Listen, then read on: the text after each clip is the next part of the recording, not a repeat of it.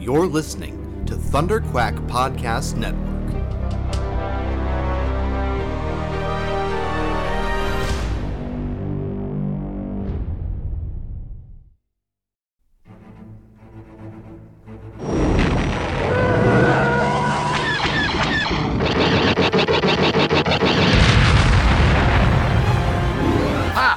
Got him! That should keep the First Order off our backs. Nice work, Paul. Tim, are we set to make the jump? Yep, the engines are primed and coordinates for the rendezvous are set. All right, strap in and let's get this intel delivered to the Resistance. Punch it! You're listening to Star Wars, The Saga Continues. Your hosts, Kyle Avery, Tim Gerasi, and Paul Herman, are scouring the HoloNet for news and bringing you all of the latest updates on the future of the Star Wars universe. And the future is bright indeed, so we invite you to join us on this exciting journey as the saga continues. Hey there, Star Wars fans, and welcome back again to a new episode of Star Wars The Saga Continues, your podcast for all the latest news, rumors, and updates about The Mandalorian, The High Republic, and a whole slew of other new and exciting projects coming up in the Star Wars universe that we're going to be talking about tonight. As always, I'm your host, Kyle, and I'm joined by my co-hosts, Tim and Paul. How's it going, guys?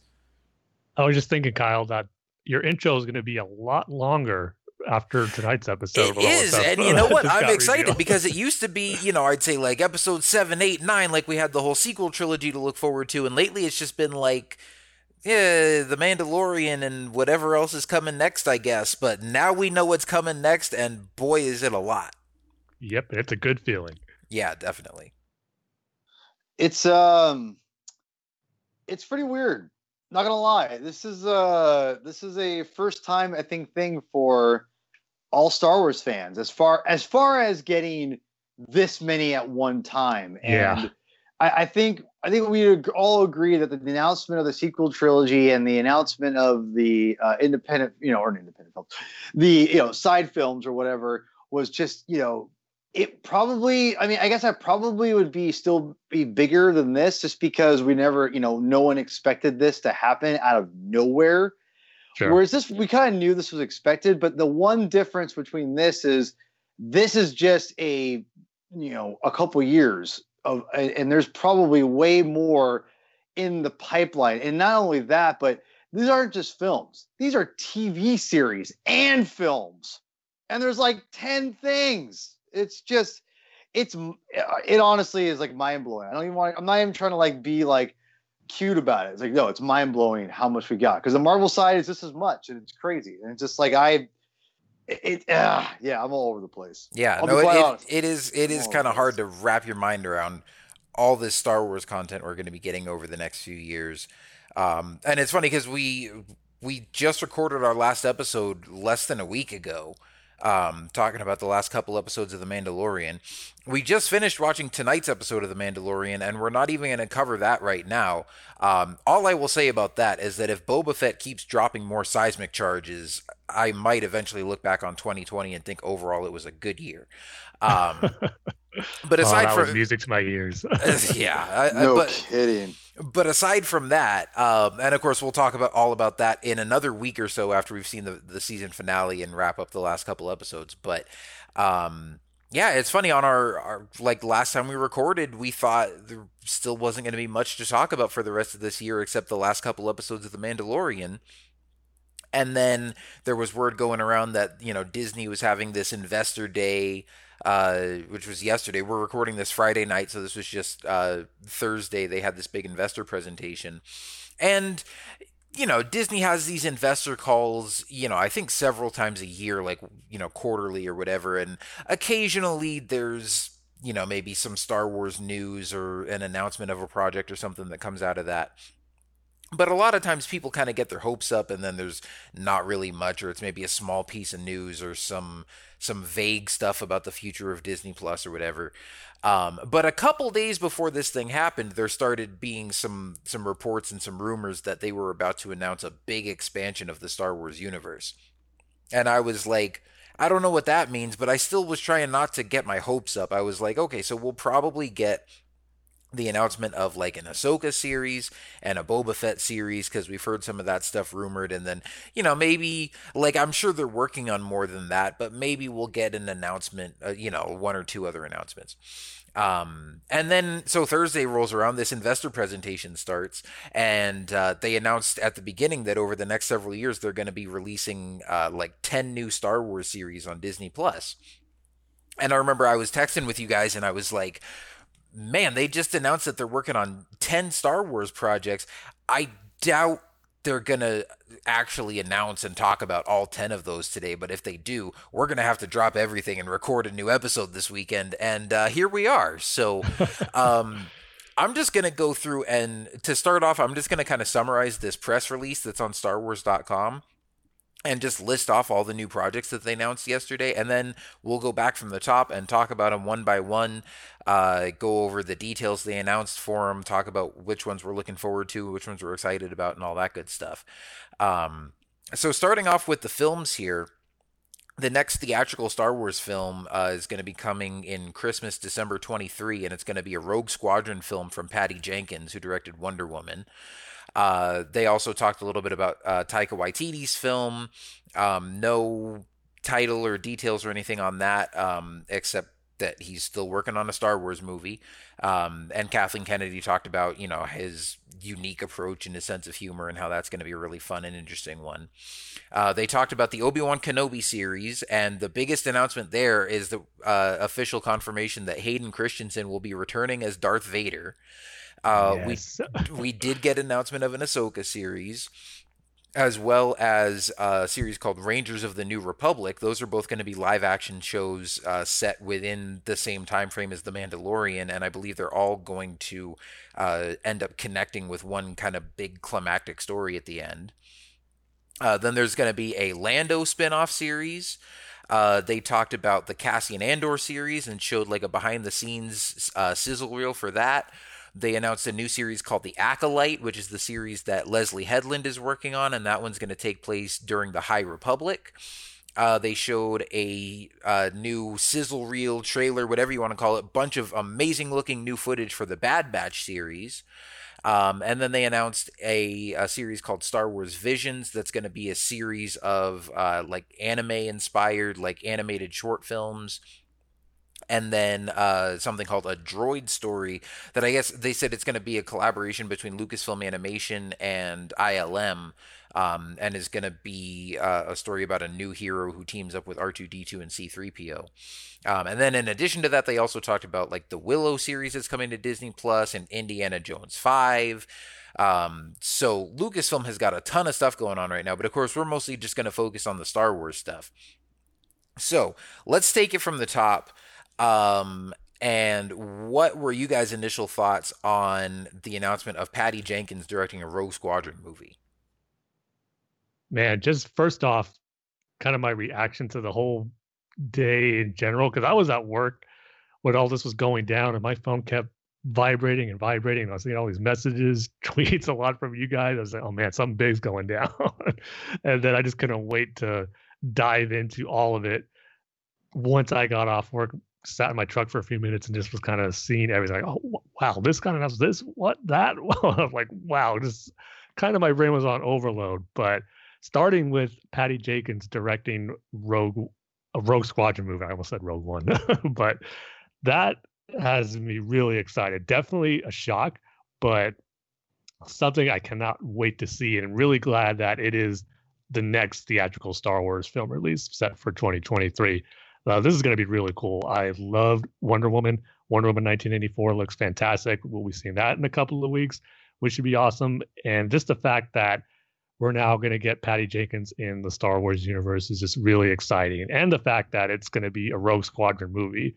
And I just love the short video she put out. I think she sent a tweet that had her kind of, she was roller skating or rollerblading down this runway and just talking about her father being a fighter pilot and how once she lost her father in service in the Army. And she was saying how that kind of motivated to really want her to make a film that is the greatest fighter pilot, fighter plane movie ever, but she never found the right story.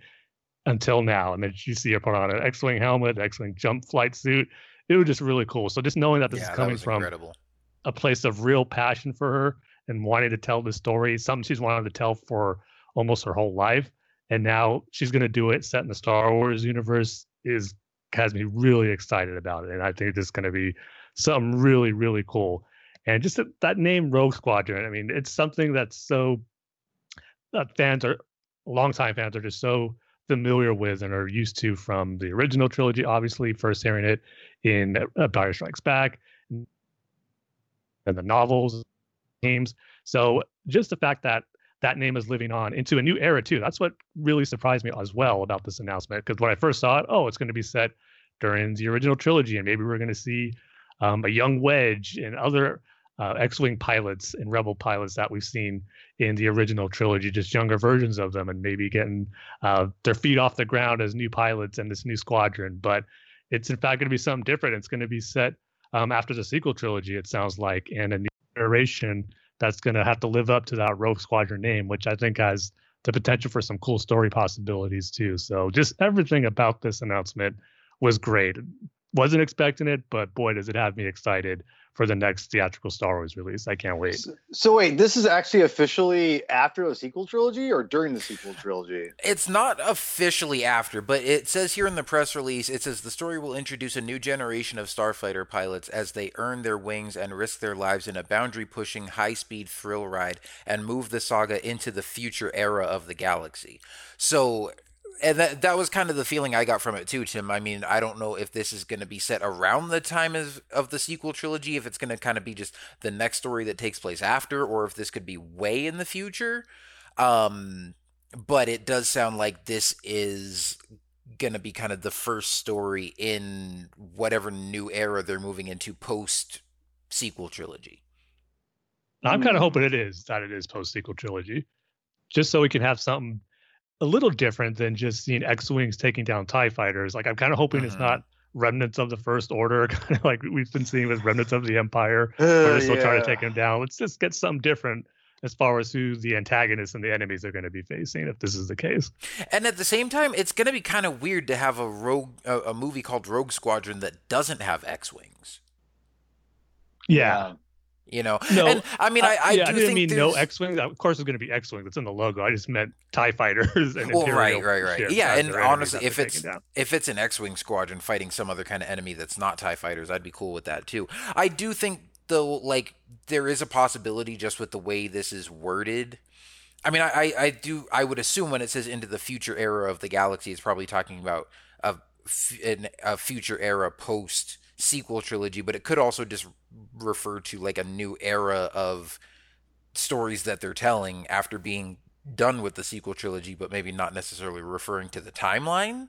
That's true. So this could still take place during the Rebellion era, but it also is talking about introducing a whole new generation of fighter pilots, and so I don't think the movie is just going to be about, you know, Luke and Wedge and all those guys. So right. I'm thinking it probably will be new characters in a new time period. I think it's almost worded that way to be ambiguous on purpose. Not only because they don't want to reveal everything at once, but I don't know if they know where this is going to fit exactly. I don't, you know what I mean? Like, that's the way when I interpret what you guys said here, or what it says, a little bit differently, because, you know, I guess for me is, if you're going to go post Rise of Skywalker, it's gonna, I mean, you have to have a plan. And I'm not trying to be, you know, funny here. I'm just being serious. I don't know if it's the right time to get a plan at this point, to be quite honest. And with a name like Rogue Squadron that wasn't even involved in the Resistance, I mean, you got to kind of think, like, if it wasn't really used there, which I don't think it was it? Because Poe didn't. No, it wasn't. Yeah, that was Black Squadron.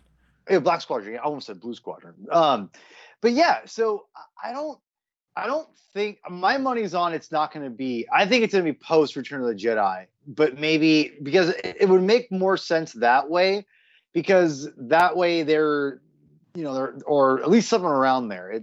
That's where I would think it would be. But either way, I think what's cool about this is, if you're not reading the comic books or haven't been reading the comics, and that obviously goes for you, Kyle, because you don't read. But So sorry, I had to get a Kyle not reading jab in there. Don't worry, there's the Last Jedi one coming still too. Oh, I'm sure there it's is. either or, right? No. In all seriousness, if you're not reading the comic books, it was follow up on this stuff. It was confirmed that the Rogue Squadron took their name from Rogue One in the canon, and I thought that was really cool. And I know that that's something that they could definitely play on, and this could not. I don't think it's going to be a sequel, obviously, but it could play on a loose sequel to Rogue One in a way. And I kind of like that. And I think, and to be quite honest, I think Rogue One is a big reason why we're probably getting this movie. Probably because Patty Jenkins saw Rogue One and was like, "Holy crap, this is awesome! Like we need to do a whole movie about this." And I think that, or as far as the very end battle, which was a phenomenal, that battle probably holds up as one of the maybe arguably the best in Star Wars history.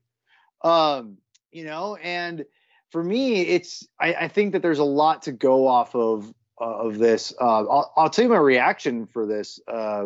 First of all, I was at work like Tim, and people started texting me like, "Dude, are you seeing this?" I'm like, "What's going on?" I checked Twitter, and everyone's like wigging out, and I can't keep up with everything. And someone texted me, Patty Jenkins, I thought was on a skateboard. I'm like, what the hell am I watching this for? Nothing against Patty Jenkins. I love Wonder Woman, and I can't wait to see Wonder Woman 84. But I'm like, I don't really care about her skateboarding. It's supposed to be a joke. Would she fall down? I don't know. I just didn't watch it. And then I find out, wait, Patty Jenkins is directing a Star Wars movie? And I'm like, what? And then I watched the video, and I'm like, oh, man, that's pretty hits you in the feels. And I thought it was really cool. I immediately think of, to be quite honest, is this something that she came up with by herself?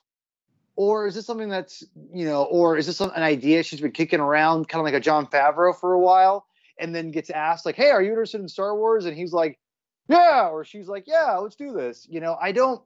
I'm immediately, obviously I watched the movie, but I'm immediately fascinated by how this all came together, considering she's so tied to DC Warner Brothers. And the fact that she's doing the next movie is like, whoa, okay. I don't know. And I'm not involved or as knowledgeable, and maybe Tim can help me out here, with the DC stuff as much as the Marvel and Star Wars, obviously. But my assumption was that Patty Jenkins was pretty heavily involved in the Wonder Woman and DC stuff. And I'm not sure how involved in the writing process she was in those Wonder Woman films necessarily. And I'm curious, how much was she involved in that? I'm not even looking. I can look it up on IMDb. But, obviously you don't have to be a writer to be heavily involved in the creative process. Tim, can you tell us how involved was Patty Jenkins? Do you know? I'm assuming you have a little bit better than all of us. Yeah, I know she's definitely involved with the story development process of both Wonder Woman films.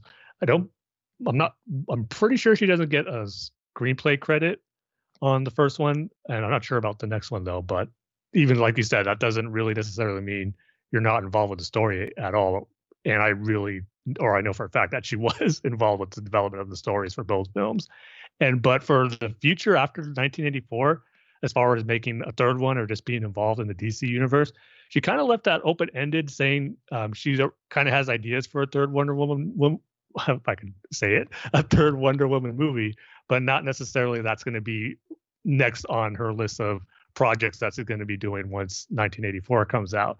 So kind of makes me look back at kind of those comments now and thinking where this was maybe in the early stages of being finalized, or that this was going to happen where our next project was going to be a Star Wars movie. And that's why she was kind of saying that Wonder Woman, the third one, is not going to be her next project, but somewhere down the line where she has a story that she wants to tell to finish this trilogy for Wonder Woman that she started. So I think eventually she'll return and finish or do another Wonder Woman movie. But it kind of made me think where it wasn't a huge surprise to me that she wasn't going to be doing another Wonder Woman movie, but just the fact, or I should say a Wonder Woman movie right after the next one, but the fact that it's her next project of a Star Wars movie is what's really surprising because I didn't think Right. that was going to be the case, because I was wondering maybe she would go into another DC property or project.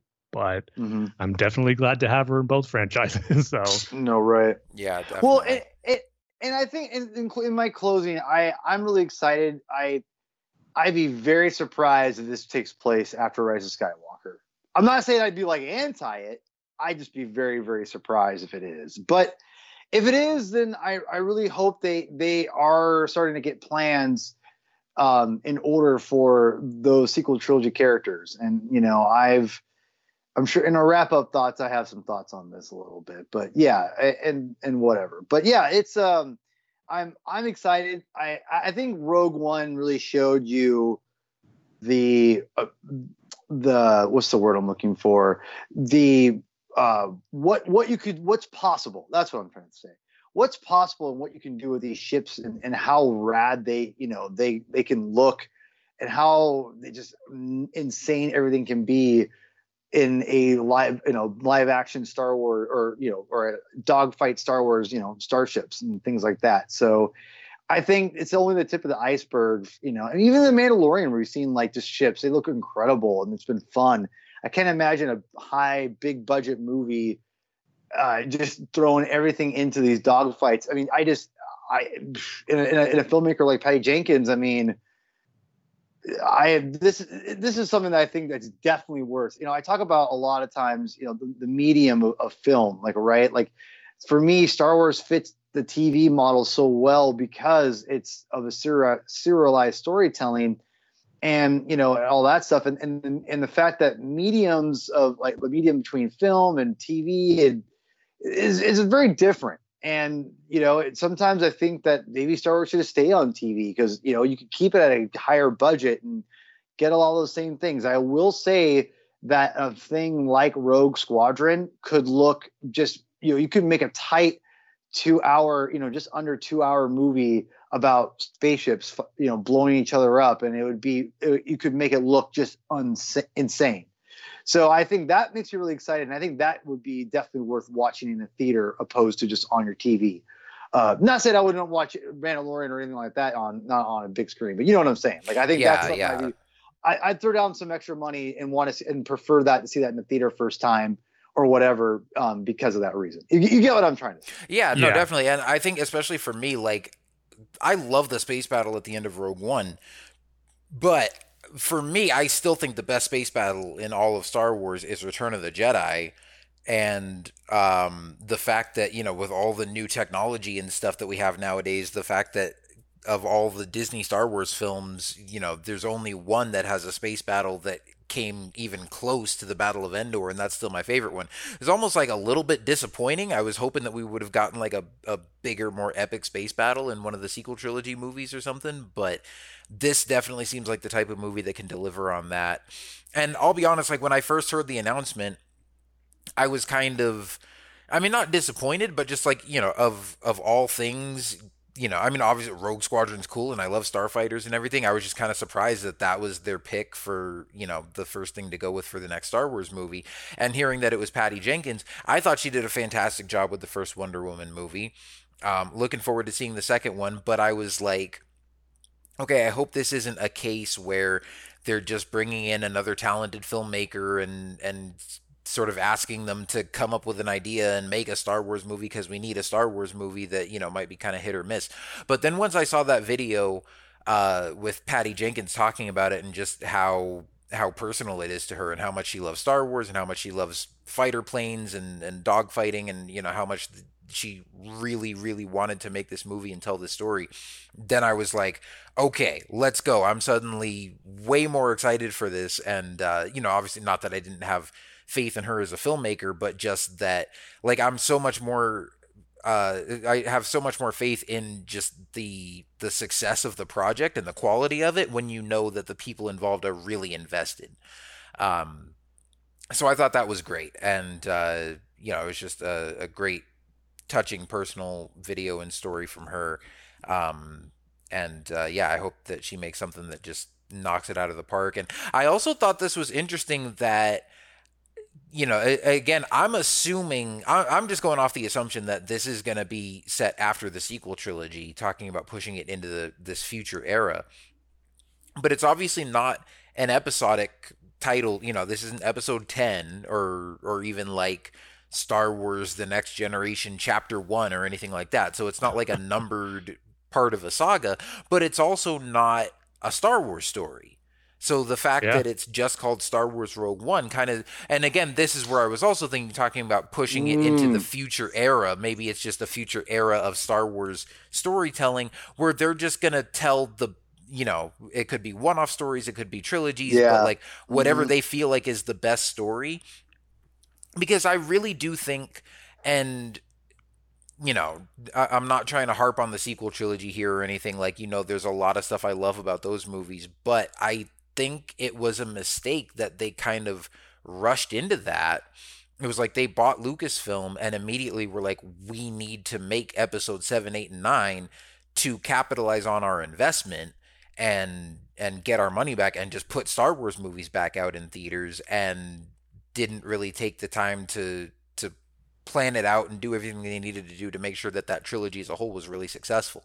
And so I think now they're not like, okay, we need to have this big plan and make episode 10, 11, 12 or whatever. They're just like, hey, here's Patty Jenkins. She's got this great idea for a movie that we can do a really cool Star Wars movie about these fighter pilots, and that's what we're going to put out. And I mean, obviously, I really am not expecting that if the next movie after this is Taika Waititi's, I don't think Patty Jenkins and Taika Waititi are teaming up to do a trilogy. I think his is going to be something completely different. And so, again, maybe they're talking about just moving into this future era beyond the Skywalker saga. It's done. We're past that. It's its own special thing, and we're not going to try to like replicate it or build on it. We're just going to tell whatever great Star Wars stories we can. And that's exciting to me because obviously they can do a ton with Disney Plus, and we're getting a lot of different stories there. And then when they have an idea that they think is fit for the big screen, that's what we'll get. So yeah, I'm looking forward to this. I think it's going to be good. Yeah. It's going to be, a long 3-year wait till we get to see this in theaters, but we got a whole lot more coming to Disney Plus in between now and then. Oh yeah. The one last thing I want to say on Rogue Squadron is just, again, going back to the era of kind of speculating on when it could take place. But I really hope it is post-sequel trilogy. I mean, not even that far after. It could be not too long after the fall of the First Order, or the Final Order, I should say. But one reason I believe it will be in that time period is just that theme of legacy that these new fighter pilots would kind of have to live up to with the past Rogue Squadron group. And then that kind of tying into Patty Jenkins and her family legacy with her father being a fighter pilot. And maybe that will kind of go into the story that's going to take place here with some of these new characters. Maybe they do have a family legacy of their parents, grandparents being part of Rogue Squadron during the rebellion against the Empire. And maybe we'll get some older characters kind of mentoring them. Maybe Dennis Lawson will come back to play an older Wedge to mentor these young group of new Rogue Squadron pilots. So I think there's just a lot of potential for some cool story ideas if it is set place a little bit after the sequel trilogy. And who knows, we can even get a hint of maybe mentions of what Rey, Finn, and Poe are doing for the New Republic that might be established, or just what the heroes who took down the First Order with the Resistance, what they're kind of up to, and how these new fighter pilots look up to them or how they view them.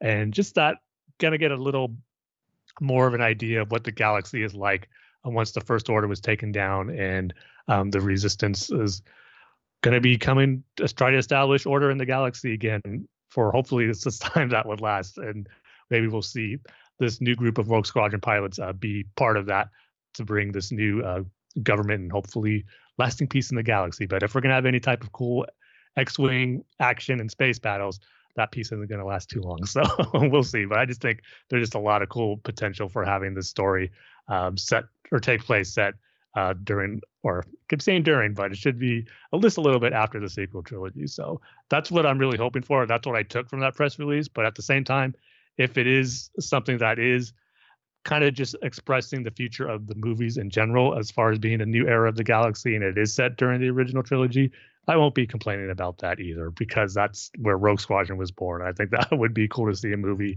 set in that period as well. But we shall see. Nevertheless, definitely exciting to have this be our first new Star Wars movie in 2023.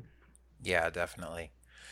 As far as the Taika Waititi one, I mean, like I said, they didn't announce any new details or plot information or anything about that, so I wasn't really gonna go more in depth on that one, unless you guys had anything you wanted to add. But I mean, I think we already covered that back when it was first announced. Yeah, and really quickly, I think with Taika, I think that there's a lot to.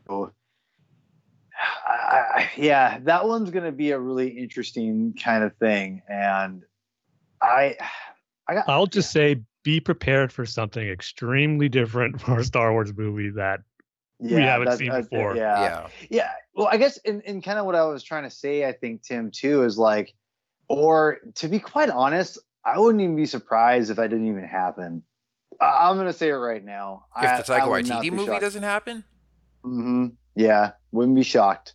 Wouldn't be shocked. Only, dude, how many times have movies failed so far? Trust me. And the way things are going with society and everything, I mean, even with Patty Jenkins, I wouldn't be shocked if that didn't happen either. Just because. Well, sad to say, just because we're used to that as Star Wars fans. That's true. Right. That's true. No, and obviously, nothing's a guarantee, but. No, but the reason why I say with more so Taika is because it's so far away, and a lot can happen in that time frame. Patty Jenkins, the only reason why I think that it's more in line to happen than Taika's at this point is not because it's only first, but she's got there's more of a clear storyline that's going on. It sounds like they've already kind of know what they're going to be hitting up, and you know what I mean? It just seems like it's a little more prepared than Taika's at this point, and that's why I think that. But at the same time, for how long away it's going to be, and what's going to happen, I don't know. We'll see. I'm not saying it won't happen, but I wouldn't be surprised. I have a feeling it might. I don't know. I have a feeling that it may not, but just because it's so far away. But who knows? But I would not be surprised if it didn't happen at all. Yeah, I don't know. I mean, again, it's definitely not a guarantee, but nothing right now makes me think it won't happen. I mean, we know he's working on it. I think he tweeted or did an interview or something where he said he had started writing it. And of course, he did a fantastic job with the Mandalorian season finale last year. So I'm looking forward to whatever he's cooking up. And again, we don't even have a release date or anything on that. I'm assuming that'll probably be 2025. If the previously announced Star Wars film release dates that we had are still on the table.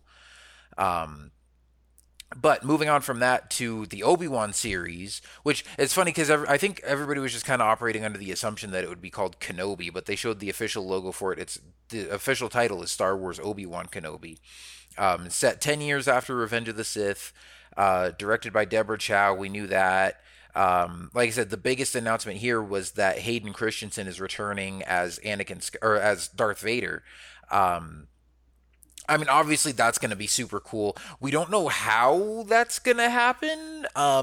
When Kathleen Kennedy was doing the presentation, she made that announcement and then kind of teased it as like the greatest rematch of the century or something like that, which kind of made me pause a little bit and go, okay, hang on, but I know you guys aren't going to like make a story where Obi-Wan and Vader come face to face on Tatooine and just like have another lightsaber duel, because I mean, they don't spell it out explicitly in A New Hope. They're not like, oh, I haven't seen you since Mustafar, but when he says, when I left you, I was but the learner, now I am the master, seems pretty clear. He also says you should not have come back. You should not have come back.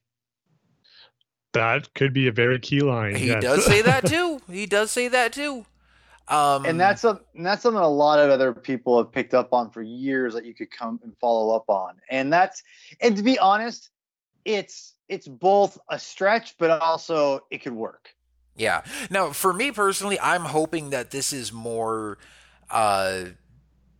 Force visions, maybe Obi-Wan kind of being haunted by the ghosts of his past, or even training like with Yoda and Qui-Gon and doing some like Mystic Force stuff, and he maybe has to like, confront his dark side demons or whatever. There's a ton of different ways that you could work Darth Vader into this without Obi-Wan and Vader having to come face to face in the flesh. But regardless, I'm sure that, I mean, they know how important this is to the fans. So I'm sure they're going to do a great job and get it right. I mean, we know they basically scrapped the whole thing and started over when, the scripts weren't good enough or whatever. And of course, Deborah Chow directed a couple of fantastic episodes in season 1 of The Mandalorian, so I'm sure she's going to do a great job with it. It's just going to be really cool to see Hayden Christensen and Ewan McGregor back together again. I mean, they've both released separate, quotes or statements on this announcement saying that for both of them, the coolest part about this is the two of them getting to work together again. So I think that's going to be really special. I think whatever comes of it, I mean, just the fact that they're so excited to work together again, I think when we see the two of them on screen, you're going to be able to really feel that chemistry and that tragedy and that loss and that bond that was there between Anakin and Obi-Wan. So I'm really excited for that. I mean, and heck, the fact that Hayden is coming back, they say as Darth Vader, but who knows, we could also get flashbacks to him as Anakin during the Clone Wars or something like that. So, more Anakin and Obi-Wan content, I'm here for it. This was amazing news to get. I mean, we've kind of been hearing some rumblings and rumors about Hayden possibly showing up in the Obi-Wan series, but I was always assuming it was going to be a flashback to a moment during the Clone Wars with him and Obi-Wan, which would have been awesome and amazing in itself. And like I said, I think we could still get that. But once I read in the press release that you said Hayden Christensen is returning as Darth Vader, I just had to pause for a minute and go, wait, what? I mean, it sounds awesome. But I won't lie, I did stop and pause and think to myself, is that really going to work as far as continuity and from what we know in their duel of A New Hope? And I just started thinking of possibilities in the dialogue. And like you said, Paul, that one line saying you should not have come back. And just even taking the line that when I left you, I was but the learner, but now I am the master. Obviously, that makes perfect sense for when they last left in Revenge of the Sith. But if you want to look at it a little differently, you could, where Anakin was still, as far as a learner of the dark side and a Sith, but now it is my thinking he's a master at that too when he last fought Obi-Wan, and obviously this is 10 years after that. Well, and if you want to get really technical, he could be saying when I left you as a Jedi, like, when I left your side, sort of, but that wasn't necessarily the last time I saw you. So, yeah, I don't know. There are ways they could work it. But at the same time, too, I really don't want to get too bogged down with the continuity and familiarity of what we know of A New Hope just yet, because this is just awesome news. I mean, we're going to get Hayden Christensen and Ewan McGregor back as Obi-Wan / Anakin Darth Vader. And just the idea of, if it is, in fact, Hayden as Darth Vader, full armor, fighting a lightsaber duel with Ewan McGregor as Obi-Wan, that's going to be mind-blowing to see Ewan McGregor Obi-Wan fighting Darth Vader in his armor. It's going to be amazing. And I just have full confidence that they're going to make it work in a way that is satisfying, that doesn't contradict the iconic duel in A New Hope, because I'm sure that is the last thing they want to do. And they just want to make it a perfect lineup and lead up to that eventual fateful meeting that they have. And I just can't wait to see it all unfold. So there is a part of me that is a little bit skeptical, but at the same time, it's going to be amazing to see. And I like to have the confidence in the talent that is involved as far as bringing this story to us once we do get to see it. But man, I just cannot wait. This was just awesome news to get. I'm just super happy for Hayden that he's going to come back as Anakin Skywalker, because I'm sure there was a moment in time where he thought he never get to play that character again. And the fact that he will be playing him as Darth Vader. And again, I just think I don't just think he's going to be limited to being in the Darth Vader suit. I don't think they're going to necessarily waste bringing him back and not have him be Anakin Skywalker that we knew him from the prequels, at least for a moment or a sequence here or there in the limited run of this series. So it's going to be great. And I'm just thinking now too, where maybe that look we'll get at him as Anakin can include in their duel Obi-Wan slashes his helmet off a little bit, a la Mhm. Ahsoka, Twilight of the Princess, and we get to see Hayden's face actually behind the mask. It's just so many cool possibilities. So I cannot wait. And the thing that also has me excited, which I'm hoping this is the case, where in this series, this is where we'll see Obi-Wan learn that Anakin survived their battle on Mustafar, and just Oh yeah, what for sure. Yeah. the shock that's going to be for Obi-Wan, just how he has to deal with it, kind of thinking himself maybe more that failure mentality that he first had on Mustafar, failing Anakin as his mentor and his friend, and then failing what he thought accomplishing his mission and defeating him, and then really having to focus on protecting Luke. And maybe that's something where, we're thinking about how, at least for me, and I'm sure I know a lot of other fans feel this way too, how Obi-Wan really can't leave Tatooine, and I don't want to see that. But part of me is thinking that might happen in the series if they're going to bring Darth Vader back, because I have a hard time thinking their duel is going to take place on Tatooine with Vader being so close in proximity to Luke.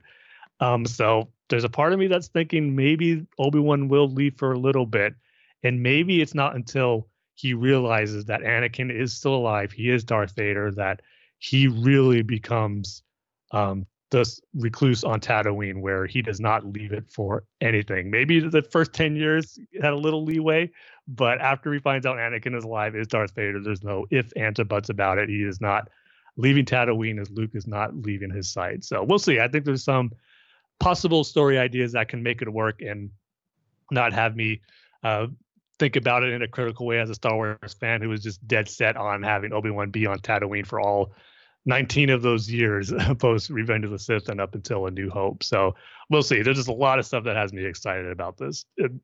We knew the Obi-Wan series was coming, obviously, and that alone made it my most anticipated Star Wars TV show coming to Disney Plus, and having the return of Hayden as Darth Vader just reaffirms that. And it's going to stay that way until we get this series. So yeah, it was just awesome news to get. Yeah, there is oh man.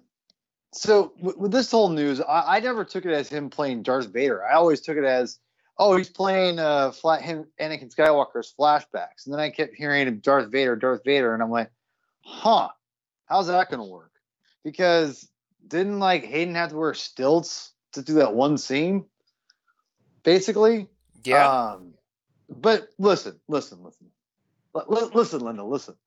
Sorry, I had that's a great internet classic. Anyway, my point is this: is that it doesn't really matter, because you're gonna put him in the Darth Vader suit. You can just do a optical, more of a not optical illusion, but trick photography is what I'm trying to say. You'll appreciate this, Kyle. Just and using different camera positions to give the illusion that Hayden is towering over Obi-Wan Kenobi, whatever. Because you really want, this is probably the chance that I think Hayden gets to actually play Darth Vader, what he thought he was signing up for back in the day. Essentially, you could say this is what Ewan McGregor and Hayden Christensen, one of the reasons why they wanted to do the prequel trilogy in the first place, is they're finally going to, get this, not just, Anakin versus Vader, but really, or Anakin versus Vader versus Obi-Wan Kenobi, but they're actually going to get Darth Vader versus, the real Darth Vader versus Obi-Wan Kenobi, like what we all kind of thought we were going to get in some regard.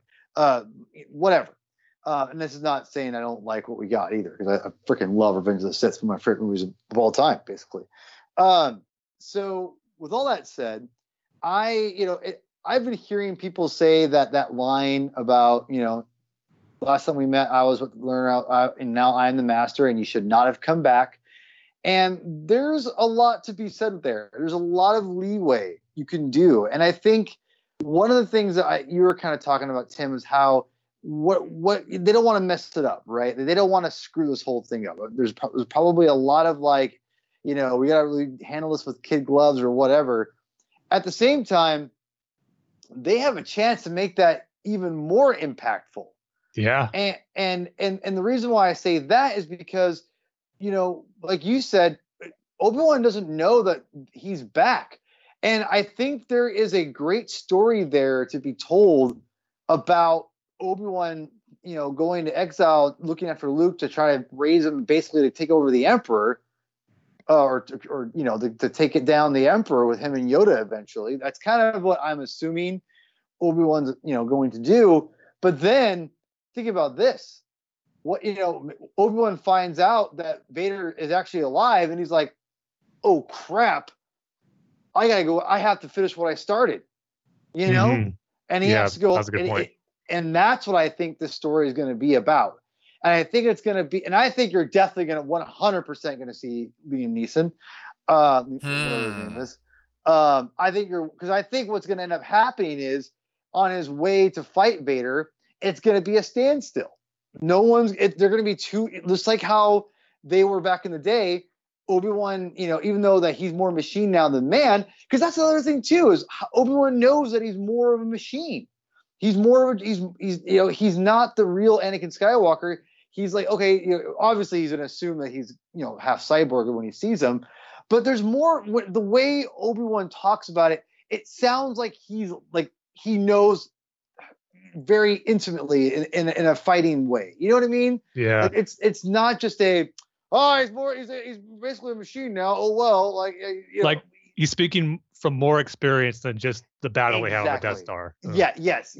And that's exactly what I sense from that. And I think and that's why I think there's a lot of different things you could go with. I think also there's one more line too that I think that we're all underestimating in A New Hope. And honestly, this is very classic comic book continuity. Like, what can I do to make this even better, enhance this or whatever, right? To kind of enhance the story. Classic comic book, serialized pop, pulp, whatever.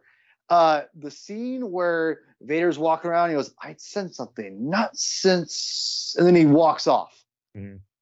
And I think, to me, I'll never forget. I was rewatching New Hope recently, or about a couple months ago, on 4K, which, by the way, 4K looks unreal. And I remember, I've heard that line a couple times, and it never really struck me what exactly that meant. Even after Revenge of the Sith, I always was like, that doesn't really make any sense to me, because the way George is intending it to be made, but really it just doesn't really add up. It's like, why would Darth Vader I haven't felt this since the last time I got my A run on Mustafar. That doesn't make sense to me. It's like, that's something that he would sense. He would sense his old former master, and that's what he says to Tarkin. That's just my former master, Obi-Wan Kenobi. It's like, for some reason, it just never really sat well with me, that line and what it represents in Revenge of the Sith and all that stuff. I know for everyone else it probably did, but it never really made sense to me. And if this is hold on, let me finish.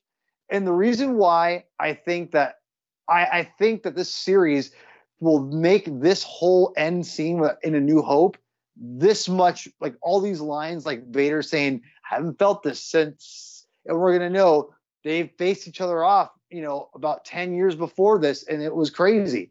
And that's why it makes even more impactful when Vader will say, you should not have come back, because now he's ready for him, or something like that. So so honestly, now that I know this, because I thought we were going to get the run of the mill, Obi-Wan Kenobi is going to get, free some, Tusken, or people from some Tusken Raiders and wave his lightsaber around, which I would have paid, $20 a night for that, to be quite honest.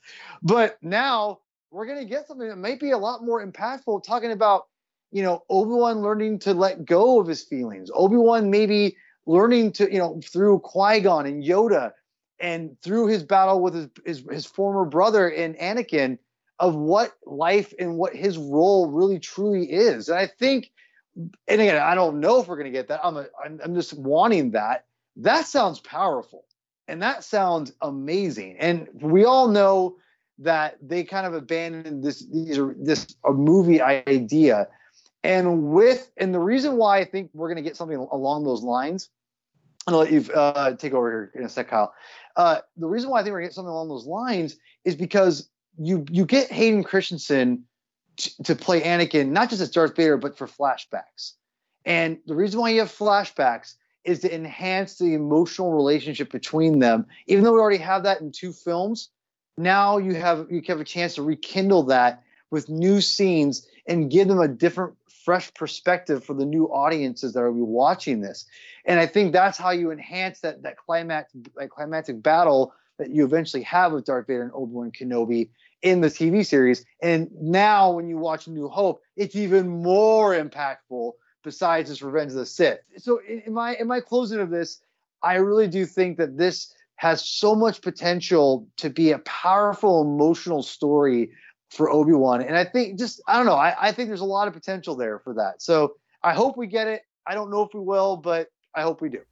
Yeah, I will say, honestly, just in listening to you guys talk about it and having some of my own thoughts that I hadn't considered yet, I'm already starting to warm up to the idea of the 2 of them actually meeting face to face and having this confrontation. Because you're right, we haven't really explored the story of Obi-Wan discovering that Anakin survived. Now, I don't think, like you said, Paul, like he might find that out and go like, oh shoot, I need to go finish what I started. I don't think he'll do that.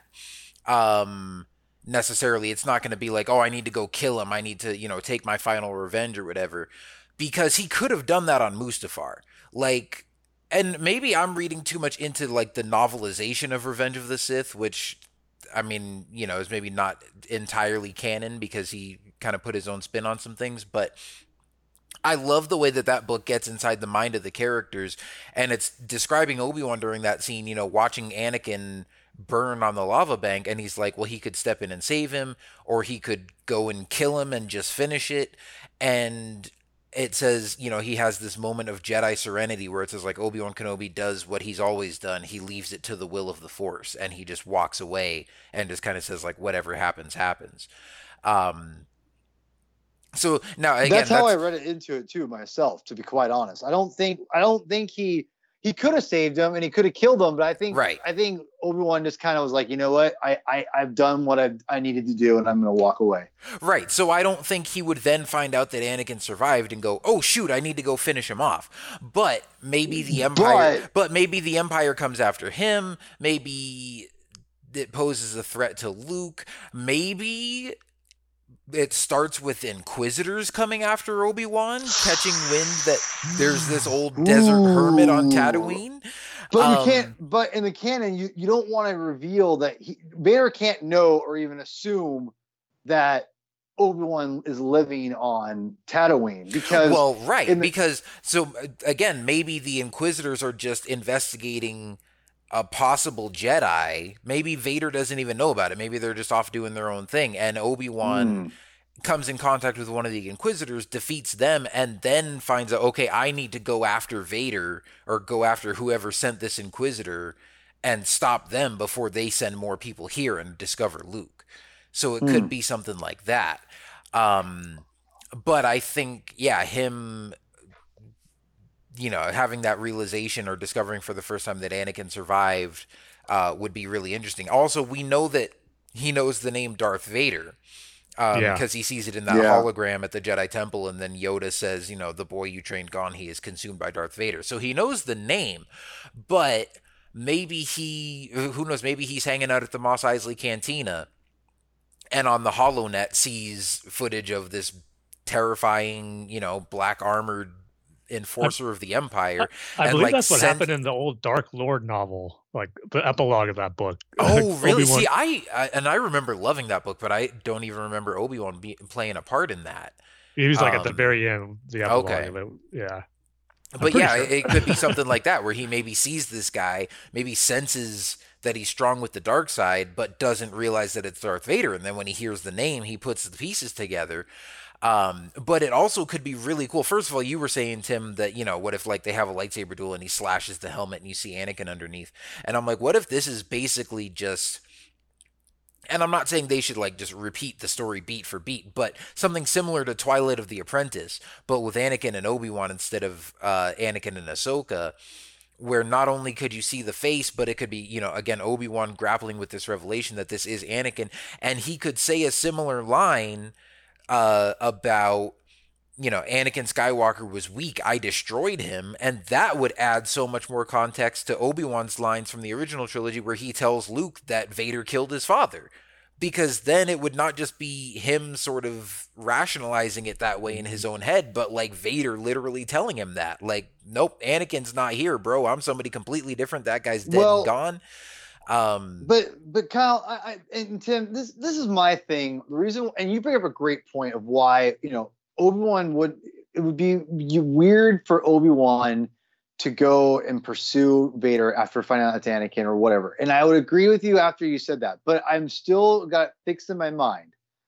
And not saying you're wrong, because I think you're on the money, but something in my mind tells me once Obi-Wan would hear what Vader is doing in the galaxy and goes, wait, that's Anakin. And goes, Anakin's like making life miserable, not just for Jedi, but for everyone. Like he is a tyrant. Like, I think that would make Obi-Wan feel like I have to do something about it. Again, and that could be too. Like, if there's a certain situation where he goes, I need to step in and save these people from Darth Vader, that's different than just going, oh, I didn't finish the job, that. So that would, see, I like where this is going, because then you have reason for him to leave Tatooine. Luke is still young enough to where he's probably going to be okay. Obi-Wan, because what I'm thinking in my head and from the creative side is he's still communing with Qui-Gon and Yoda, right? Well, let's say just like how Luke goes and he does his own brash thing. At this point, it could be where Obi-Wan himself is struggling emotionally and spiritually, and he's like, "Listen, I got the, I'm going to go against what you guys are telling me. I'm going to do my thing." And that's when he learns, oh, like, wait, that was not the right thing to do. I should have listened to my mentors or whatever, which is what Luke doesn't do, right? So I don't know. He wouldn't even necessarily have to go against Qui-Gon and Yoda in that sense. Sure. Because remember, Obi-Wan and Yoda are the ones telling Luke, in order to become a Jedi, you have to kill Darth Vader first. So maybe Obi-Wan finds, and Yoda was the one in Revenge of the Sith who told Obi-Wan, hey, look, sorry, I know he was your friend, but you got to take this guy out. Like, we have to destroy the Sith, and you're not powerful enough to stop Sidious. So maybe Yoda sends him to confront Vader. Ooh, I like that. I don't know. Lots of interesting possibilities there. But yes, I absolutely love the idea of him also having, Force visions or communications or whatever with Yoda and Qui-Gon, and I don't know if we'll see them like through visions or as Force spirits or whatever, but at least having the voices of Frank Oz and Liam Neeson in there, I think is a very real possibility and would be really cool as well. One thing's for sure, this show is going to be amazing. I mean, this little discussion we're having on it just getting me more and more pumped for it. Dude, same. It really is. Because again, when we had talked about this before, and like you were saying, Paul, it's like I kind of just envisioned like, okay, this is going to be a little just slice of what Obi-Wan's life is like on Tatooine, and maybe saving a village from some sand people, or saving some sand people from a crate dragon or whatever. And I'd be happy with that. It wouldn't be the most exciting story, but it'd be cool to see Ewan McGregor as Obi-Wan again. And now you throw Vader back into the mix, and I suddenly went from, should he be fighting Vader again, to now suddenly being like, oh wait, there's a lot of cool possibilities here. And like, as we're talking, this is like climbing to the top of my list of all of these stories that I'm most excited for. So, yeah, good stuff. I can't wait to see what they're doing with this. I think it's going to be, I don't remember if she said specifically, but I'm pretty sure this is going to be coming in 2022. Because it starts... I'm a little hopeful. I'm not banking on it, but I am hopeful we may get this in 2021. Just they're filming in March, and I know the episode count's going to be a little shorter than probably most of the series we're going to get. So maybe they could get it done in time for a late 2021 premiere, but I think you're probably right. It is going to be 2022. Yeah. But I mean, there's still a little bit of hope I have that. Just maybe it could sneak into 2021. Well, they did confirm. See, I was thinking we might get the Cassian series by the end of 2021, because that one just started filming. And they confirmed during this presentation that Cassian is going to premiere 2022. And so the fact that Obi-Wan hasn't started filming yet, I think that one probably will also just be, like, we'll probably get Cassian maybe January or February of 2022, and then Obi-Wan maybe sometime in the spring. And I know we're not up to Andor just yet, but another big thing about it was that it's going to be 12 episodes.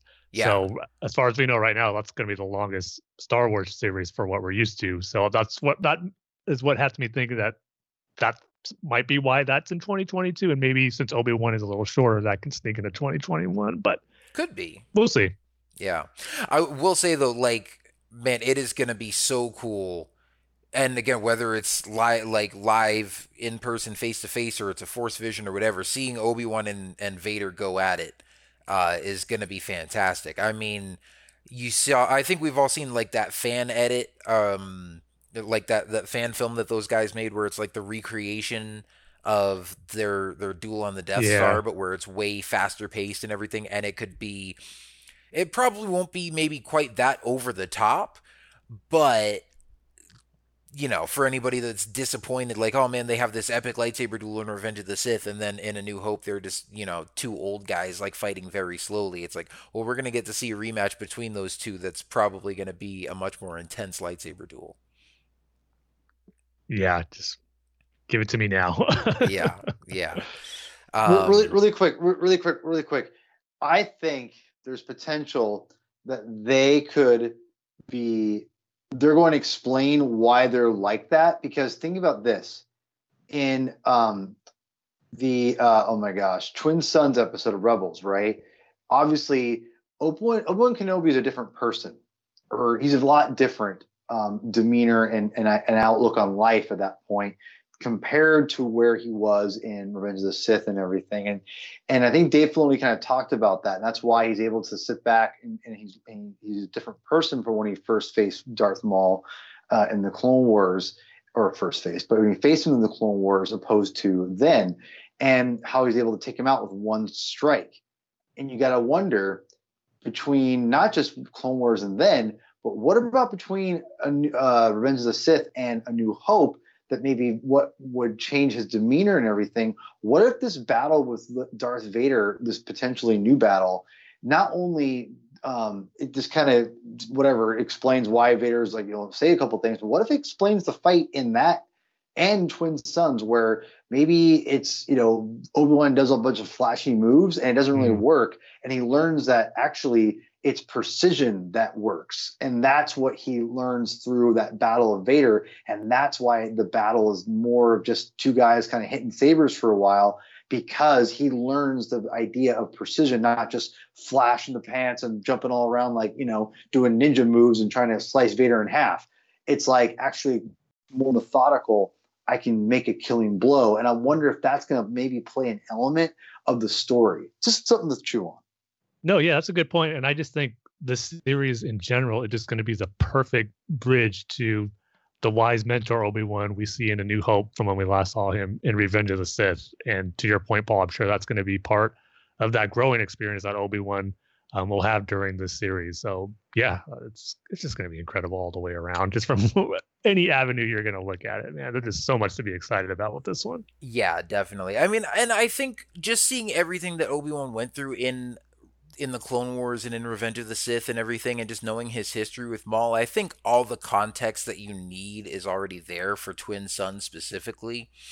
But I just think, yeah, seeing him like at this halfway point between Revenge of the Sith and A New Hope, I think is going to be just a really cool bridge, seeing that transition from prequel Obi-Wan to original trilogy Obi-Wan.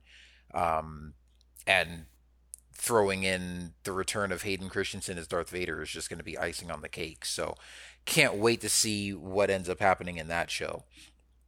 And I think, I don't remember if they talked about this specifically or not, but I think, it was already confirmed, like this is a limited series. Actually, yeah, it says, Ewan McGregor in the iconic role of Jedi Master Obi-Wan Kenobi for a special event series on Disney+.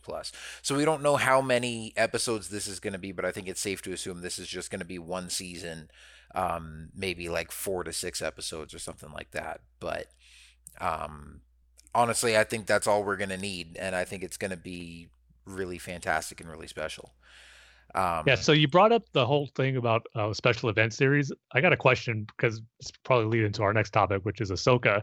But Obi-Wan and Lando are listed as special event series, which, like you, I agree that it's probably going to be a one and done season for the series. But for Ahsoka, it says a limited series, and which kind of makes me think the same thing. So I'm wondering what's going to be the big difference between a limited series and a special event series? Is Ahsoka maybe going to be just 2 seasons, a little longer, or I don't know? I have theories, but if you want to wait for that, Kyle, and explain Ahsoka for an ultimate segue that Tim just set up that I'm over explaining, then go ahead. Yeah, I think. Well, I was gonna get into two of these shows at the same time because Kathleen Kennedy announced them together. They're doing Ahsoka and Rangers of the New Republic, which are both also going to be executive produced by Jon Favreau and Dave Filoni, and they're going to take place in the same time period as The Mandalorian, and that they're actually all going to kind of connect at the end into one, sort of culminate in like one epic story that is kind of like a crossover between the three of them. And so to your question, Tim, I think maybe that specific wording where Ahsoka is a limited series but not an event series is because Ahsoka is sort of part of a larger event of this, the crossover between the Mandalorian and the Rangers of the New Republic, and it's not its own separate event. And maybe it'll be, but also as a limited series, maybe it'll be like a full 10 or 12 episodes or something, but only be one season, whereas maybe Obi-Wan or Lando might only be 4 or 6 episodes or something like that.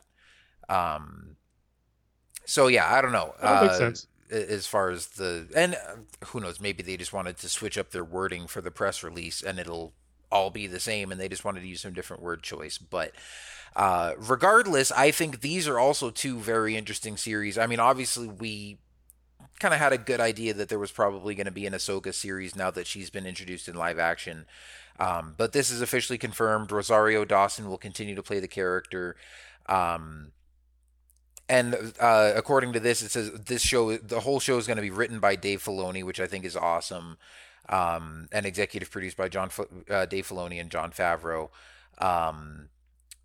But yeah, I don't know. The fact that it takes place in the same time frame as The Mandalorian is interesting, and I wonder if this is still, we still don't know. Like, is this before the epilogue of Rebels? Is it after? Is this going to still connect to like an animated Rebels continuation, or is this what we're going to get? I think we probably still will get a full blown like several season Rebels sequel with Ahsoka and Sabine and everything, since this is mentioned just as a limited series. But gonna be cool to see more of Ahsoka in live action, and I think this pretty much confirms that we're going to be seeing Grand Admiral Thrawn in live action at some point too. Not just because Ahsoka's after him, but also I think this could be the epic event that this whole thing culminates in. And I think maybe my speculation from earlier might end up being right, that maybe Thrawn is the top of the food chain for the Empire at this point, and that we'll find out that, by going after Moff Gideon, they're going to find out that Thrawn is the head honcho above him.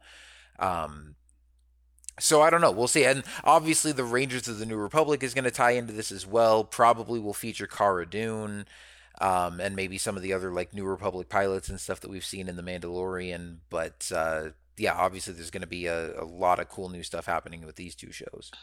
All right, I have to say a lot about this because I think this is it's funny. This is something that can support either one of us's desires for Grogu. And to be quite honest, I think you could argue now anything for Grogu at this point, and especially after today's episode, I'm like kind of, I still have my strong inclination, and I think Ahsoka's still going to get him at some point, and I still think that should what's what I want to have happen. It's also whatever.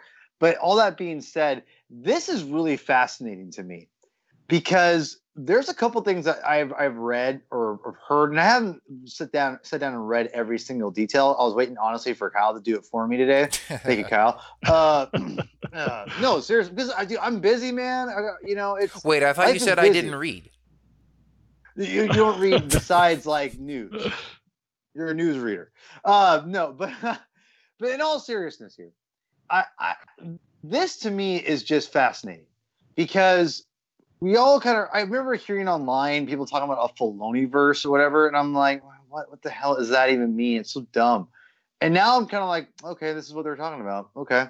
So I'm just very, very intrigued of where this could be going, in a sense to where because they talk about like events, and I want to say that didn't someone or so they write some kind of like epic event, like they kind of emphasized like kind of like it's leading in culminating to like one massive event of some sort or something. If I almost think, guys, I have an inclination this could culminate into a feature film potentially. Possibly. That would be interesting. Now, hear me out, everybody. Because, and again, this would give me more credence. So I think Grogu coming with Ahsoka, because again, now you have three TV series, and I thought it was going to happen at the end of the season. I'm going to probably change my speculation now that I know that it's not just the Mandalorian doing his own thing. It's actually going to be tying into a greater narrative with two other series. I'm kind of like, well, now I am like, anything's on the table at this point. I think it's very, very, very, very, very highly possible that Grogu will go with Ahsoka. I just don't know what's going to happen this season. And it mainly is because of the announcement of these two series. Because it sounds like you said, Kyle, where is it going exactly? And I remember reading the way people were talking about it, and the way that's probably the one piece that I actually did hear people, quote and read on myself. And I just got this inclination of, it feels like, Favreau he's pushing the boundaries of everything. And it just feels like they talk, it seems like this is his quote unquote Avengers. And I've seen some people joke about it, like, Mandalorian and Iron Man and, Avengers and blah, blah, blah. And I'm like, first of all, and this is something coming from a Marvel zombie, yo.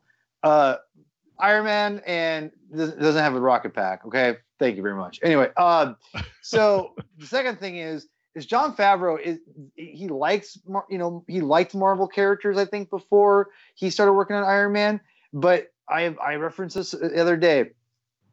Go watch if you have own the movie Avengers: Infinity War. And watch a great special feature, to be quite honest, about all roundtable directors all talking.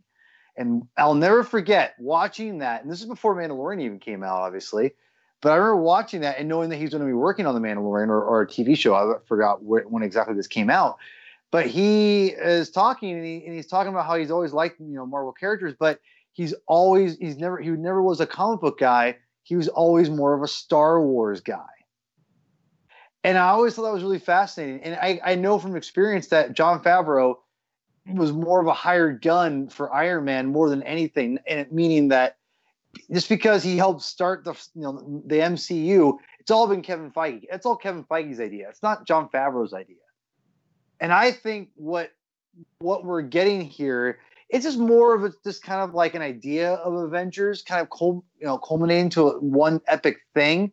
But there's a lot of different things I think they're trying with this. And I think that what they're doing is expanding so much different stuff that now with this Ahsoka Unlimited series and Rangers of the New Republic, is that a limited series or is that just a new series in general? That one doesn't specify limited. It says set within the timeline of The Mandalorian, this new live-action series from executive producers Jon Favreau and Dave Filoni will intersect with future stories and culminate into a climactic story event.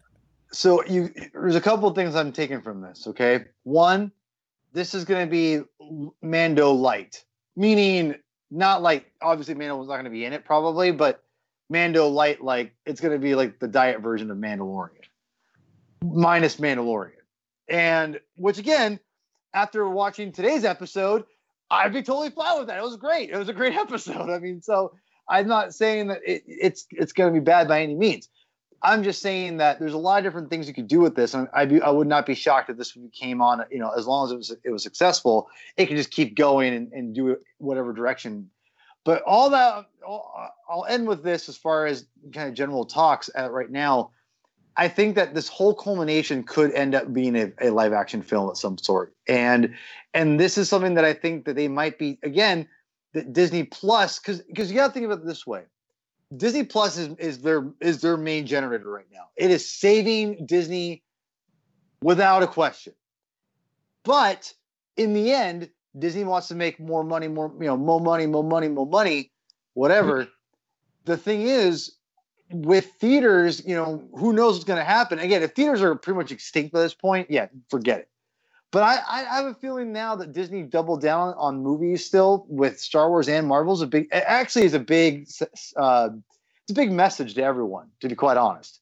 And that's them saying, we believe in theaters and we want theaters to survive and we're going to save these for theaters. So I think theaters still have a chance, but it's going to be hard. But I don't think it's impossible, but it's going to be difficult. That being said, if theaters can somehow manage to survive this long, there's no doubt in my mind that at this point, if they're able to get somewhat close to where they were before they closed down, then I think Jon Favreau directs some kind of epic thing. Because I remember back in the day, guys, George R. R. Martin even talked about, years ago when the Game of Thrones was going on, he talked about having the end of Game of Thrones being in the theater. And that he kind of thought that'd be a great idea to kind of end the series in a theater and how unique and cool that would be. Again, I'm paraphrasing here, but he's not far off, meaning he's only a few years away from that really legitimately happening. And I think that what I'm trying to get at is that Disney Plus, it would be a really brilliant move, in my opinion. Maybe I'm just not that smart. I don't know. Hear me out, guys. But I think it'd be a pretty brilliant idea to take all these different things, right, that are Disney Plus exclusively, and then all of a sudden say, hey, everyone, you want to see the end of this whole thing? Go to the movie theater and watch your, a 2-hour movie on there. And people are going to go do it. They're not going to be like, oh, it's ridiculous. They're going to be like, I got to go see what happens. They're going to be excited to see the end of this movie, and it's going to be epic. They're going to, make it pull out all the stops, and then it'll eventually go to Disney Plus. But to get to finally see it, again, like a normal theater run movie, people are going to go see that movie in the theaters because you're going to build up all this goodwill in these TV series, have this big event, and then they all spend, makes almost $1 billion in the theater, and you have the Mandalorian in it and everything. So I think this is where they're going to go with it. I really do. I think there's something. I think they're going to test this out in Star Wars because I think this is going to be. Obviously, with Ahsoka and Rangers of the, Marvel is could do something like this too, and they're kind of doing something like this already.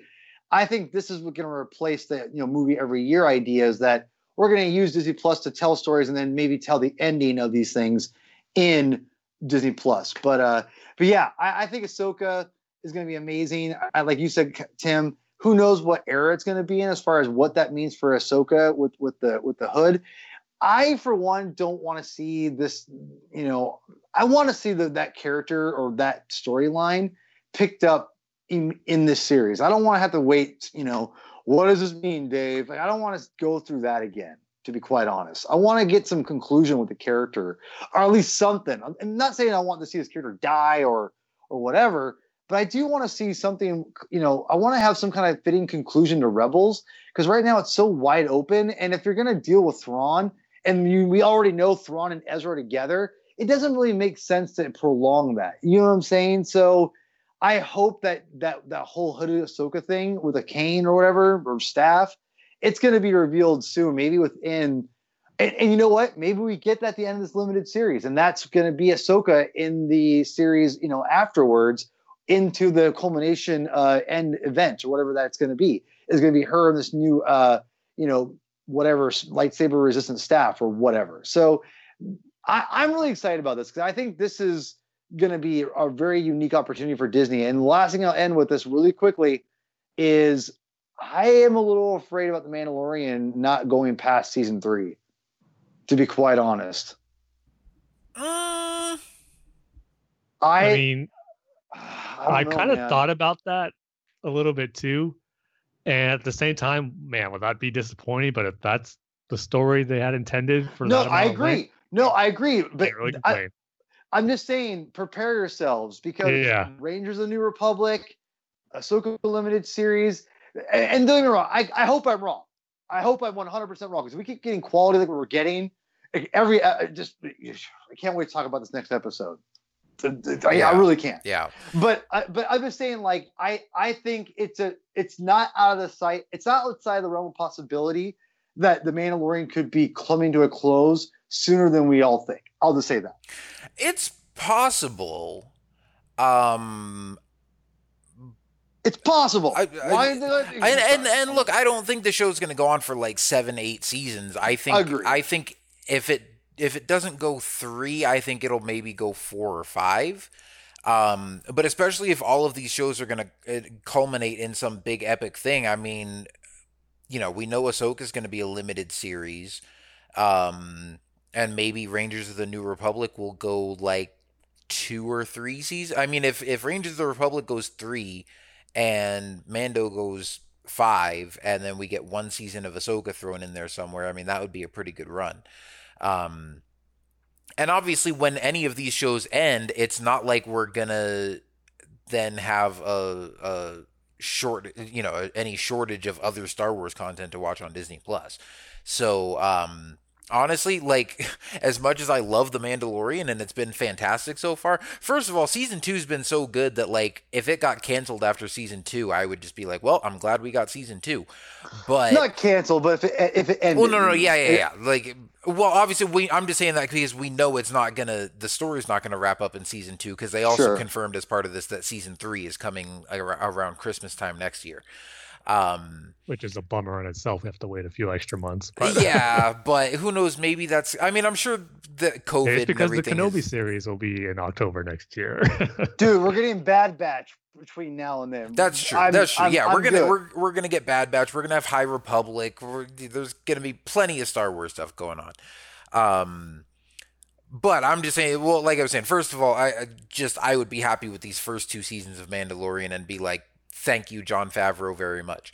But yeah, if it only goes 3 seasons, I think that's going to be 3 fantastic seasons of Star Wars television, and then we move on from that character and that story to all these other ones that we're still getting. So I wouldn't necessarily be upset, but I also would love to keep seeing more of these stories continue. I do think it would be kind of cool what you're talking about, Paul, if the big event that culminates with these 3 shows is maybe a movie that comes out in theaters, or it could just be a feature-length finale that they put out on Disney Plus, and instead of an episode or a 2 or 3 part episode finale, or whatever, you basically just make a feature-length Mandalorian episode, and just put it on Disney Plus. I think that could be pretty cool too. In general, I'd be fine with that too. In general, I don't think it would be a good idea for all these series to like have the season finale be, or like the series finale be in a movie theater. As much as I would pay to go see it, I think a lot of people, that probably wouldn't be like the best business strategy overall. I don't know about that. But to do something like that where it's like a big event story that's like, the culmination of 3 different series, I think would be at least an interesting experiment to try out. The only reason why I think that could happen, Kyle, is because you underestimate the fact that people are invested in these characters, and because here's the thing. Oh, I don't underestimate that at all. Well, no. What I'm saying is, because the goodwill you have is that you already know it's going to come on Disney Plus, but you're going to tell them it's basically home video reinvented. Because now people are going to be told, no, it'll be on Disney Plus, but if you want to watch it now, go to the theater and watch it, or otherwise you have to wait another 6-8 months in addition to get the end of the story. Yeah. And there's some people out there that are fans of this, not like us, but the mainstream audience, and they're going to be like, oh, I'm not going to wait. I'll just wait till Disney Plus. And they'll be totally content with that. And that's totally fine, because they'll be like, it only makes Disney go, that's cool. Now everyone's going to want to watch it in the theater. That's fine. But here's the thing though. If they're going to put it out in theaters, they want you to go watch it in the theater. And that's why I'm saying it might be a bad idea, because if they know, and obviously Disney Plus is doing really well, and in their first year, they're already up to like 70 million subscribers or something like that. That's ridiculous. Yeah, but if, I'm sure that a large quantity of those people, if you had the Mandalorian finale be a movie in theaters, a lot of those people would just wait till it comes to Disney Plus and watch it then. And on the flip side, you obviously have a lot of like general audience moviegoers who maybe aren't subscribed to Disney Plus or haven't seen The Mandalorian, but they normally would still go to the theaters to watch a new Star Wars movie, but then they maybe wouldn't go because they haven't caught up on all the shows, and they feel like they're like, oh, well, if I need to watch 6 seasons of TV first, I'm not going to go see that. So I feel like you might be alienating more of the general audience than you are drawing in your built-in Disney Plus audience who might just wait for it to hit Disney Plus. But you're winning either way. You're making money on top of money. You're playing with house money, because the thing is, you're already going to be invested. If you're like, you even said yourself, well, I totally see a movie being brought out. If you know you're going to put it on Disney Plus anyway, and you've already have money put aside, you put in a few extra bucks to make it a little bit more high quality or whatever, to give it a little more of a cinematic feel. And then you say, you know what, we'll put it out in theaters, make a few extra bucks, and then put it on Disney Plus, because people are still going to be, want to see it. If they wait for Disney Plus, that's fine. But think about it.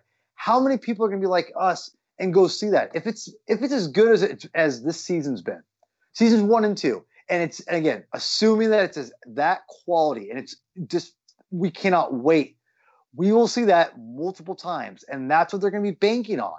And again, if you already know you're putting that money aside for this whole project to be on Disney Plus, but you want to put it in the theaters to get a few extra, again, because we all talked about too, we would go pay money now if it was safe to go see The Mandalorian in a theater. Well, I'd go see it right now. We would, but we're also sitting here for hours talking about Star Wars. Not everybody's that hardcore. But Kyle, that's the whole beauty of it, though. That's the beauty of it. The beauty of it is the beauty of having Disney Plus is you don't need to sell out and make $1 billion at the box office. You don't. If you made an extra like $500 million off something that you were already going to put on Disney Plus already, wouldn't you do it? It's like, hey, let's put this on Disney Plus and make it more reason for people to subscribe. Hey, if we put it in theaters, we can potentially make $300 to $500, extra $1 million. Again, that's assuming you put in the marketing and all that stuff. Well, yeah, exactly. See, it's complicated though, because they put so much money into the marketing and the advertising and the theater distribution and stuff like that they want as many people as possible to go see it in the theater so that they make that money back. But also part of that is the theater owners are trying to get their cut, and so honestly, I don't know. Like the whole status quo of movie theater distribution is being shaken up right now. I mean, obviously you have HBO or Warner Brothers announcing that like all their movies next year are going to be coming to theaters and HBO Max at the same time, and like a lot of theater owners and certain people in Hollywood are unhappy about that. And obviously it's great for consumers, because if you have HBO Max, you get to see all these movies without having to pay to go to the theater. So I don't know if that's going to be a good thing or a bad thing. And what you're saying is basically the same mentality for Disney. I mean, even if they didn't put it out on Disney Plus on day one, it's still that mentality of like, oh, they could go see it in the theater, they could watch it on Disney Plus, makes no difference to us. Well, it makes a difference to somebody, otherwise they'd already be doing that, So it's not that simple. But that's not that true though, Kyle, because theaters shut down 3 months after Disney Plus released. Well, I know, but no, and that's what I'm saying is that this is all. It's going to take a long time to see what the fallout of all this is, and the impact that it has on the industry. That is true. That is true. I apologize. That is a good point. But anyway, we're way off topic of talking about the actual shows here. Now, we haven't even talked about the biggest thing about the Ahsoka reveal that has me most excited: the logo. Did you see what's behind the title card of Ahsoka? Yes. Oh man, see, I didn't even notice that right away when I was just getting my mind blown by all these title reveals. But when I saw it, like, oh man, could we possibly be getting in this series connections to what we saw in A World Between Worlds? And that's all I need to get my excitement level through the roof. I mean, obviously, we talked about on our last episode how awesome an Ahsoka live action series would be on itself. But once we started talking about that and what happened in the Jedi episode about her wanting to find Thrawn, that obviously was what I thought the main focus would be on her series after that. But while that probably is still going to be the case, if we get more connections or story points to what happened in the World Between Worlds and how she went back to Malachor and learned how she got off that planet, and just everything tied into that event in Star Wars Rebels. I mean, you know how much I love that episode. So any more lore and details we can get about it, I mean, sign me up. That's just going to be amazing. And obviously, they're not putting those designs, those rune markings in there for no reason at all. I mean, there's going to be some stuff explored there in the series. For how much or how little, we don't know yet, but any inkling or hint of her time in the World Between Worlds has me beyond excited to learn more about. So that was a big deal when I first saw that. Like, oh man, this is going to take the Ahsoka series up to another level. Just hopefully go deep dive into more of that Force mythology, which I just eat up every time. So I just love the fact that they threw that as part of her logo. It's just really, really cool. Yeah, definitely. And you know me, any kind of Jedi and Force mythology is instantly, you know, the kind of stuff that I'm looking forward to. So just seeing Ahsoka in live action again is going to be cool. And whether it's just going to be her hunting Thrawn or seeing whatever else she's up to during this time period and kind of her own travels across the galaxy is going to be really cool to see. But then, yeah, adding on top of that, any connections to the World Between Worlds or any kind of new just Jedi and Force mythology type stuff, like, sign me up for that every day of the week.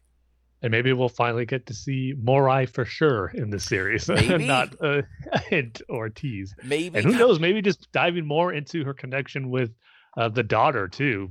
Just I obviously know there's a big connection there, but kind of just dive into that aspect of her character a little bit more, because it is such an important part of her character now. And I know Dave kind of likes to keep that a mystery, doesn't want to reveal everything about their connection and let the fans have some fun and speculating, but I would definitely appreciate a little more insight into their connection that they have. Yeah, I'll say this. Because like you said, Tim, I saw those things too, and I went, oh man. And like you said too, Kyle, the Jedi Sith lore, that's where I'm at, man. That's my jam. And I want more Jedi stuff in general. And I think it sucks because as being a huge Jedi Force user, dark side, whatever you want to call it, fan of Star Wars, my favorite probably aspects of Star Wars is that whole lightsaber Jedi versus Sith Force user stuff, all that. I'm a little disappointed we haven't got more of it, to be honest, like in general, since Disney's taken over. And you got to wonder, basically it's been Dave Filoni who's been pushing that. And honestly, not trying to be a jerk here, but Chris Terrio, honestly, like that guy has pushed Force mythology way more than JJ and Rian Johnson combined, basically. Just the way he's talked, and he brought a lot of different aspects and wanted to bring out different things. He has a different mindset about it. And I was like, man, like a big reason why I like Rise of Skywalker is the stuff in the Force that we learned about and whatever. You're not trying to start an argument, Kyle, but again, in my opinion, that's why I love that. Big reason why I love that movie so much. But it's I'm not even getting into Rise of Skywalker right now. I'm just happy we're getting Ahsoka. That's all I'm going to say. No, but my point is, though, I think that Dave with World Between Worlds has tapped into something that has, to be quite honest, fans are very hit and miss about. Like it's very, which I still can't believe. I mean, wait, with the World Between Worlds, I can understand. Yeah, I've seen some. There's a lot of people don't like that. Yes. A lot of people don't, not a lot, but there's enough people where I'd say it's not quite Last Jedi Rise of Skywalker split, but it's within a neighborhood, I would say. More than I would expect after the reaction I had to it. Yeah. But that all being said, I understand people's reservations because what they reveal in World Between Worlds is the whole time travel kind of aspect. And that is I did not want Star Wars to become Back to the Future or whatever. And I yeah. No, and I don't either. And I even was like super skeptical at first, just of the idea of Star Wars introducing any kind of time travel. But I think just that whole World Between World concept, I think it's amazing. It's like, that's not time travel. That's like touching on it in a very Star Wars way, but also, I mean, it makes sense. It's this intersection of the Force connecting everything. Heck, Yoda even tells Luke in Empire Strikes Back, places. He says like you'll see the past, the present, the future. Old friends long gone, whatever. It's like so. There's always kind of been this idea that the Force can sort of transcend time, if you will. This just did it in a much more sort of literal and practical way than we'd ever seen before. But I think it's really cool. Again, just diving into weird new aspects of the Force and just opening up new possibilities, I think is really cool. Hey, listen, I love it too. I think we all love it. And I think that's the thing. And what I was trying to get at was, I think Dave is going to explore that more, obviously, what hinting with that logo. Dave does not put things in. And again, I'm not going to bring the sequel trilogy into this, but Dave's not one to bring things in and not like kind of give it some kind of meaning, or he's not going to just basically just play with us, try to play mystery box or, get meta with it or whatever. That's not Dave. Dave knows how to handle Star Wars. And I believe that the World Between Worlds was awesome in Rebels, but I think if this is what it's hinting at on the logo of Ahsoka, I think Dave's going to make it even more. What's the word I'm looking for? Words I'm looking for. He's going to make the World Between Worlds a lot more accessible for a mainstream audience, because that's who's going to be watching this, and that excites me because I know Dave is an amazing storyteller. He's one of the best Star Wars storytellers besides George Lucas, and there's other people besides Dave Filoni that are great Star Wars storytellers, but Dave is pretty much number 2 in my opinion. And I think that if given the amount of time, proper time and place and resources, I think that he can make World Between Worlds a very practical / very meaningful and emotional, captivating idea and story and believability for a mainstream audience, not besides us. So I'm really excited. I mean, let's be real. In Filoni, I trust. He is not really. He's never disappointed me. I mean, I don't want to say like, have I loved everything he's done verbatim? No, but that's reality for anyone, no matter how much I love him, like a George Lucas or whatever. Dave Filoni has not let me down really, and I am very excited. There was a sunny day in the void, but aside from that. That's more. Sorry, I got to throw a jab at Tim every once in a while too, not just Paul and I punching each other. No, but you actually bring up a great point, Paul, about the World Between Worlds becoming a little more accessible to the more casual fans, because I think it's such a brilliant concept and an important aspect of the Force now that even casual fans should know about it. Just how they know about the Force, they might know the deeper things about it, but they know of the Force. And if Dave can tap into the World Between Worlds and bring that into more accessible ways for casual fans, just so it won't be something that's so foreign and over their heads when we try to talk about it, it would just be great. And even with the Mortis trilogy as well, to have that, because there's a connection with both of those stories in Rebels and Clone Wars, and it just adds this whole new layer and avenue to the Force that I think anyone who's even remotely interested in Star Wars should know about. Not necessarily understand it, but just know about it and be aware of it. Actually, just recently, a couple of weeks ago, just showed my dad the Mortis trilogy from Clone Wars, and it just opened his mind to a whole new level of possibility and storytelling to Star Wars that he wasn't even aware of, and just ate it all up. He had a lot of questions, of course, but he just enjoyed seeing this brand new aspect of the mythology that he's never seen before. And if we can get that to more casual fans and have this aspect of the Force be brought in more to the mainstream, I think that is a good thing. And just keep that expansion of the mythology of the Force, obviously, as we all said, that we love so much. It would just be a great thing, in my opinion. And the Ahsoka series looks like has the potential to do that. And this is part of the reason why it's so exciting that we are getting a live action Ahsoka series. Yeah, definitely. Gosh, and again, I'm really glad that Dave is writing the whole series, it sounds like. And just after seeing her introduction in The Mandalorian, getting to see more of that and just explore more Jedi and Force stuff is going to be really cool. And then, of course, I mean, we haven't even talked a whole lot about the Rangers of the New Republic, but, I mean, seeing more stuff, getting more story about the New Republic itself during this time period, And I'm sure maybe we'll even see a little bit more of like the core worlds and not just the stuff going on in the Outer Rim, but getting to know sort of more of the inner workings of that. Again, this is the stuff that I feel like the sequel trilogy needs, like that world building and just kind of fleshing out like the transition between the rebellion and the empire, and like now having the new republic and this imperial remnant and all that kind of stuff. So and like I said, we've already gotten a few characters in The Mandalorian that I'm sure could fit right in with this series as well. So looking forward to see what they do with that. And then, of course, we're getting the Lando series, like we said, which is also is listed as an event series. Interestingly enough, they didn't confirm whether Donald Glover is returning as Lando or not. Just that Justin Simeon, who's the creator of the series Dear White People, and apparently is also a huge Star Wars fan, he's going to be developing the show. And that's all the info we got on that. But I think this is another one that we had heard rumored a while ago. But obviously got official confirmation on that now. That should be pretty cool, especially since this is also a limited series. It'll be interesting to see if this ties in with Solo at all, or if it's just kind of a separate Lando story. Because another series that I was hoping for that we didn't get announced here is one, potentially focusing on like Kira and Maul and Crimson Dawn.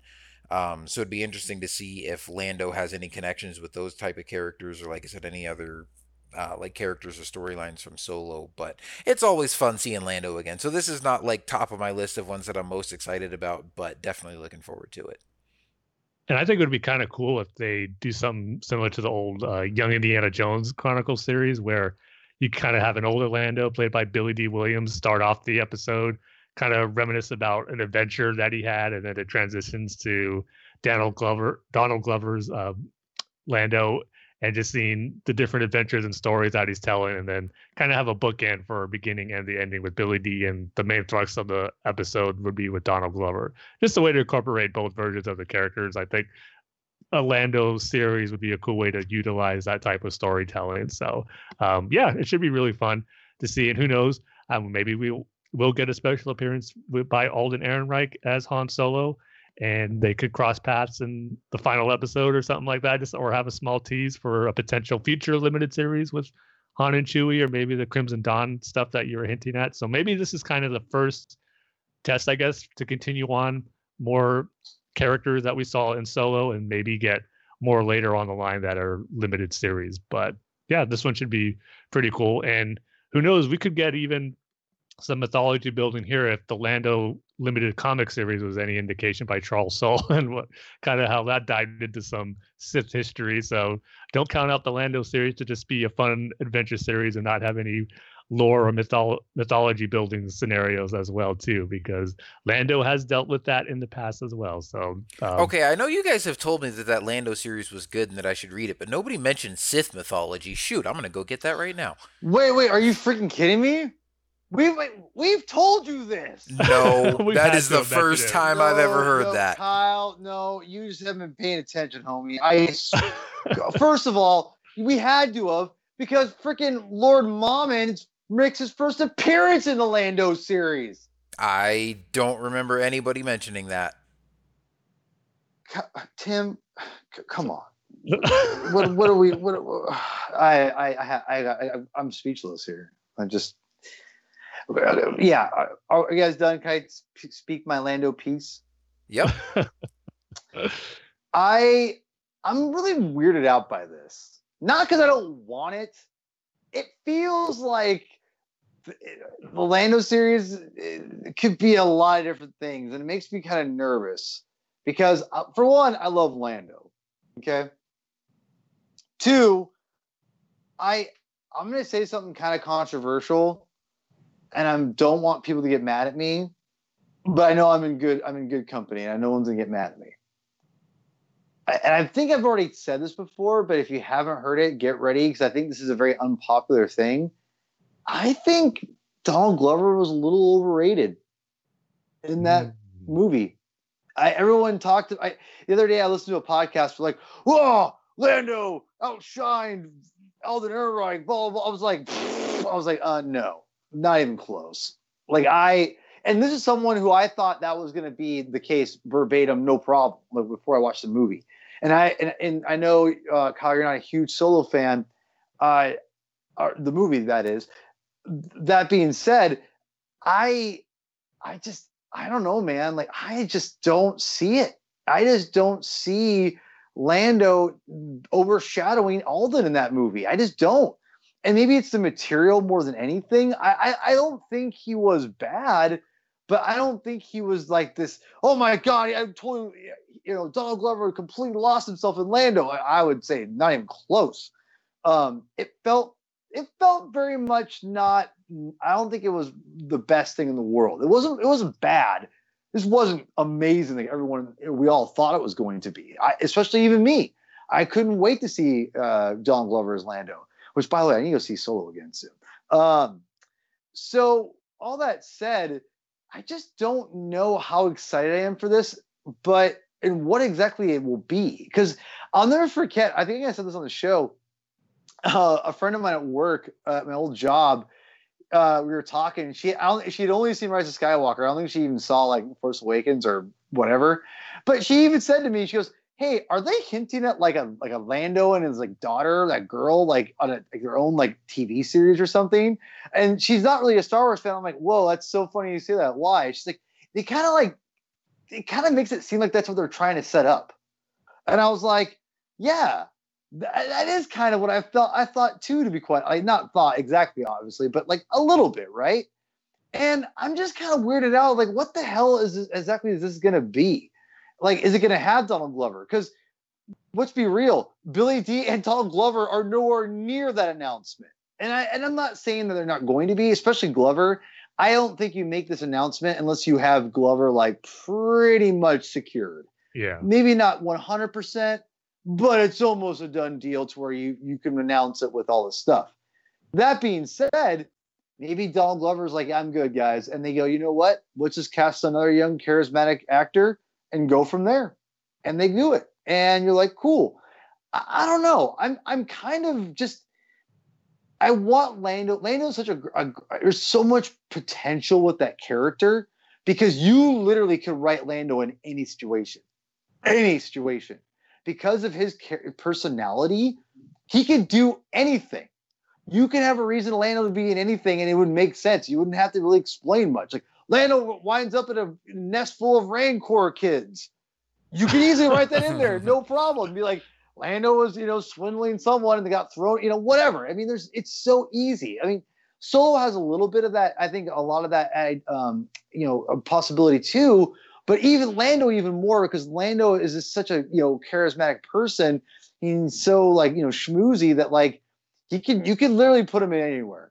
And I think there's a lot of story potential, fun story potential with him.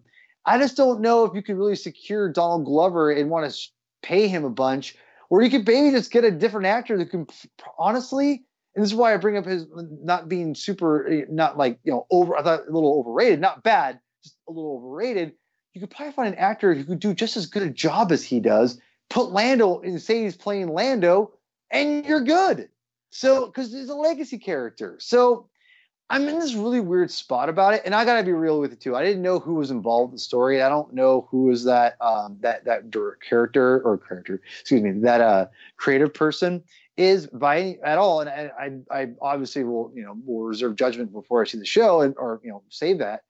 But I'll be remiss if I wouldn't say that I'm bummed that Charles Soule wouldn't get at least maybe some kind of hey, you should work, did a great job on, Star Wars comics and the High Republic, and you probably wrote maybe the best Lando story ever. You should come, work on this Lando series with us. Cause you're a great, got a great mind and you got a great voice for the character. Cause he does. Charles Soule, I don't think anyone writes Lando better than Charles Soule. Not even Lawrence Kasdan. I'm just going to say it right now. Charles Soule, that comic series, Kyle, that you haven't, read yet, I'm saying right now, is up there with some of the best Star Wars comics, ironically also written by Charles Soule. So I love that Lando comic. That Lando comic is incredible. And again, reading the Empire Strikes Back or the post-Empire Strikes Back comic series, Charles Soule is just nailing Lando. I mean, that we read the comics and reviewed it for Saga Continues comics episode. And we said that Charles Soule gets Lando. I think it would be really cool for them to offer Charles Soule at least some kind of insight creativeness, or maybe write a script for the Lando series, because I think he deserves it. So anyway, that's my thoughts on the Lando. Yeah, definitely. Probably not in agree with you on Donald Glover, because I loved his performance in Solo. I thought he was great. But I didn't even think about the possibility of Charles Soule on it. Obviously, he's not involved with it now, but I just think his baby is just the High Republic. Like, that's what he's mainly focused right now in that corner of the Star Wars universe. So maybe not quite up to doing anything as far as TV shows or movies just yet, but we'll see how long the High Republic goes. I just think that's kind of his baby right now that he's overseeing, and just kind of where his attention is going to be for the foreseeable future. Yeah, I would kind of assume the same thing. As far as Donald Glover with Lando, I agree with you a little bit, Paul. Like, I really enjoyed his performance in that movie, but again, people like I wasn't super familiar with a lot of Donald Glover's other work coming into that movie, but I know people were super excited about him playing Lando and like, oh, he's going to be amazing. And then I went and saw it and was like, yeah, Lando was good, but like the guy that played Han was also good, and like Chewie was good, and Maul was in it. Yeah. Like, I liked the whole ensemble cast, and Lando was just part of it. Same. But I didn't think that Lando was like the far and away standout, breakout star. Whatever. Agreed. So, yeah. Agreed. But yeah, so again, I think that'll be fun. I also agree with you, Tim. I think Charles Soule should just stick with what he's doing for High Republic right now. Because I've heard some early great things about those stories. So we know he's writing the first novel. I don't know if he's doing any more with that, but I don't know. I like, on the one hand, I think it would be cool if he did get to write some Star Wars, TV or films or anything like that. But at the same time, I also think, like, if he's doing a great job with the novels and comics, like, and wants to just keep doing more great novels and comics, just let him keep doing that. It's what he wants to do. I think that's a great point. And, yeah. and I've said for a while, there's a couple people in the Star Wars, not just, in comics and books, but, Rick Famuyiwa, who directed today's episode. I mean, things like that. Like, there's people out there, I think they need to give even more to these people, because they've proven that, like, hey, I'm going to bring the Bible into it for a second, but there's a verse where it says, he who could be trusted with few can be trusted with many. And that's what it kind of feels like with these Star Wars creatives, like a Charles Soule. Is like, he's done a lot with what he's been given. Like, he's given us some of the best Star Wars, maybe in my opinion, storytelling outside the films and TV series, maybe ever. So that's my opinion. But yeah. Anyway, just give Charles Soule more if he wants it. Yeah, that's fine with me. All right, well, let's move on to the Cassian series, which we now know is officially titled Star Wars Andor, with a cool logo here where, like, the O in his name is replaced by, like, a Rebel Starbird looking logo. Not to be confused with Star Wars Endor. I was just going to say, has anyone photoshopped the logo yet and replaced the A with an E? I wouldn't be surprised. But for this one, it says Andor, a tense, nail-biting spy thriller created by Tony Gilroy, is set to arrive on Disney Plus in 2022. Diego Luna, reprising the role of Rebel spy Cassian Andor from Rogue One, will be joined by a fantastic new cast that includes Stellan Skarsgård, Adria Arjona, Fiona Shaw, Denise Goff, Kyle Soller, and Genevieve O'Reilly as Mon Mothma. And production kicked off 3 weeks ago in London. So we got a bunch of new cast members announced for that, and then they released a behind-the-scenes sizzle reel, just of, like, some of the costumes and props and sets that they're building, and the actors talking about it and all that kind of stuff.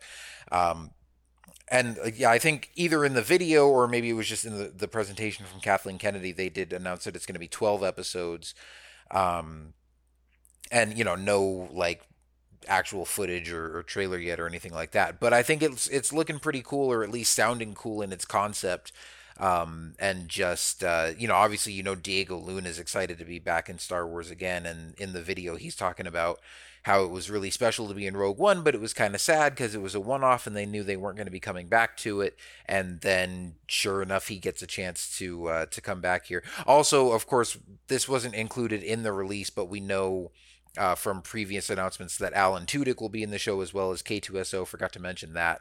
And speaking of droids, sorry to say, but I hope we don't see L3 in the Lando series. That's a character that gets on my nerves. Stop it. Just stop it. I'm serious. He's part Stop of the Falcon it. now, though. Well, yeah, exactly. So, I mean, this could I be... hate good things in Star Wars. Yeah. Whatever. I love good things in Star Wars. Debatable. Like Last Jedi. Oh, there we go. Yeah, exactly. Here I comes like good Kyle's things. I rebuttal. like good things in Star Wars, like I said. Yeah, sure. Mm-hmm. But anyway, so in this Cassian sizzle reel, they show some concept art, they show some behind the scenes shots. I think it's going to be cool. I just I love Rogue One. Obviously, I like the sort of the connective tissue that they started building up in like the final season of Rebels, where we get like Mon Mothma and Saw Gerrera and some stuff that kind of connects there. And so I hope we get more of that in this show. Obviously, they announced Mon Mothma will be back, but I think it would be really cool if we maybe get like cameos or smaller appearances even from like Forrest Whitaker as Saw Gerrera or Jimmy Smits as Bail Organa, even maybe like Hera Syndulla. Like we That's don't what even I was know. thinking of, yep. Yeah, we don't even know who some of these new cast members are playing. So maybe Hera could be in there. I don't know. But it's gonna be cool to be going back to that Rebels and Empire time period, and having Cassian be the focus of this like tense spy thriller story. I think is gonna be really fun. Yeah, well, one thing that actually stood out to me during the sizzle reel was just the scale and level of the production that is being built for this series, because it doesn't seem like they're doing a lot of shooting in the volume like The Mandalorian is. You could probably see, I think you saw a few shots where they were, but a lot of sets being built that look bigger than things we've seen in The Mandalorian. It just seems it's going to be, as far as using the more traditional sets and props, a little more than what The Mandalorian has. And just how everyone that was talking in that sizzle reel, just how they're comparing it to a feature-length movie, how they really don't see it as any different than working on a feature-length film than how they're working on the Andor series. So that stood out to me a little bit, just how it doesn't seem like they're making use of the volume as much as The Mandalorian, and I'm sure other series will. But nonetheless, I'm sure it's still going to look amazing and have great production quality like The Mandalorian too. So nothing that has me concerned. I just found it curious that that was the vibe I got from watching the sizzle reel. But yeah, I'm excited for it too. Like you said, Kyle, just the concept of it, having it be a more spy thriller type series and just focusing on this aspect of the rebellion that was kind of new and to be explored in Rogue One, as far as seeing some rebels who would do the dirty work to get the job done than what we're used to seeing on the good side. And I said that when we're reviewing Rogue One, that was one of my favorite aspects of the movie, and how Cassian was my favorite character of the movie. So seeing more of that is going to be great. And yeah, 2022 was something that took me by surprise a little bit, because knowing that this was the second series that was announced for Disney Plus, was hoping we would get it in 2021. But I'm sure it won't be that much longer of a wait. And the fact that it is 12 episodes, like I said earlier, that might play a factor into why it won't be ready in time for 2021. But nevertheless, it should be a lot of fun to see the series and this different aspect of the rebellion that we don't get too much of. And I think another thing too, like you were talking about, the potential to see some familiar characters again, maybe from Rogue One, or like you said, Hera Syndulla. I think there's a good chance we might see the live action debut of Hera here, like we saw Ahsoka in The Mandalorian. I think that could be really awesome, because I believe it was the Rogue One visual guide that referred to Cassian being Fulcrum at one point. Oh, so yeah. Maybe if we get this in this series, we see that aspect of his career in the rebellion, and just getting that hint of, as far as knowing what his backstory was. He said that line in Rogue One, how he's been in this fight since he was 6 years old. And again, going back to the visual guide, how he was actually on the side of the Separatists when the Clone Wars was going on. So just to get these different perspective and views from Cassian that you might not necessarily associate with your protagonist in Star Wars when you're thinking about the rebellion. So all these different aspects about Cassian and his character just makes the series to me fascinating, and glad that he is one of the characters from Rogue One that they chose to focus on, because like I that his backstory, I think there's a lot to go on from there to make a captivating story and a series like we're getting here with this one. I think Andor was a series that I was kind of like, oh, cool. I'm excited to watch this. And that I will say that the sizzle reel made me kind of appreciate a little bit more. I think the fact we're getting 12 episodes makes me feel like this is going to be a lot more of a tighter story and tell us a little bit of a darker side of the rebellion that we already kind of hinted at, I think, with Rogue One. And I don't want to say the whole like a darker side, that we need to see like the darker side of everything or whatever. I think that's played out. A more realistic side, really. Yeah. Well said. I think that's even better. And I think that's what I'm really excited about. I think one of the things that we kind of heard about the series, and you kind of touched on a little bit too, Tim, was that is it a limited series, an event series? We don't. It sounds like it's a one-time kind of a thing. And if it is a one-time kind of a thing, it would make sense why it's 12 episodes. And I think... Well, no, this one they didn't mention as a limited or event series. So this one will probably be multiple seasons. You know, I'll be honest, I'd be surprised if it's more than one season. Just because I think of just everyone involved in the fact that it's 12 episodes, it kind of comes across to me as like this could be like a one-time thing. Potentially. I could be wrong. And if it's great and they make more, sure. But I have a feeling that it's only going to be one season because, one, Tony Gilroy, do you guys remember how he was talking mega crap about stuff, back in the day? And now he's fronting freaking the Cassian Andor series. It's just like so.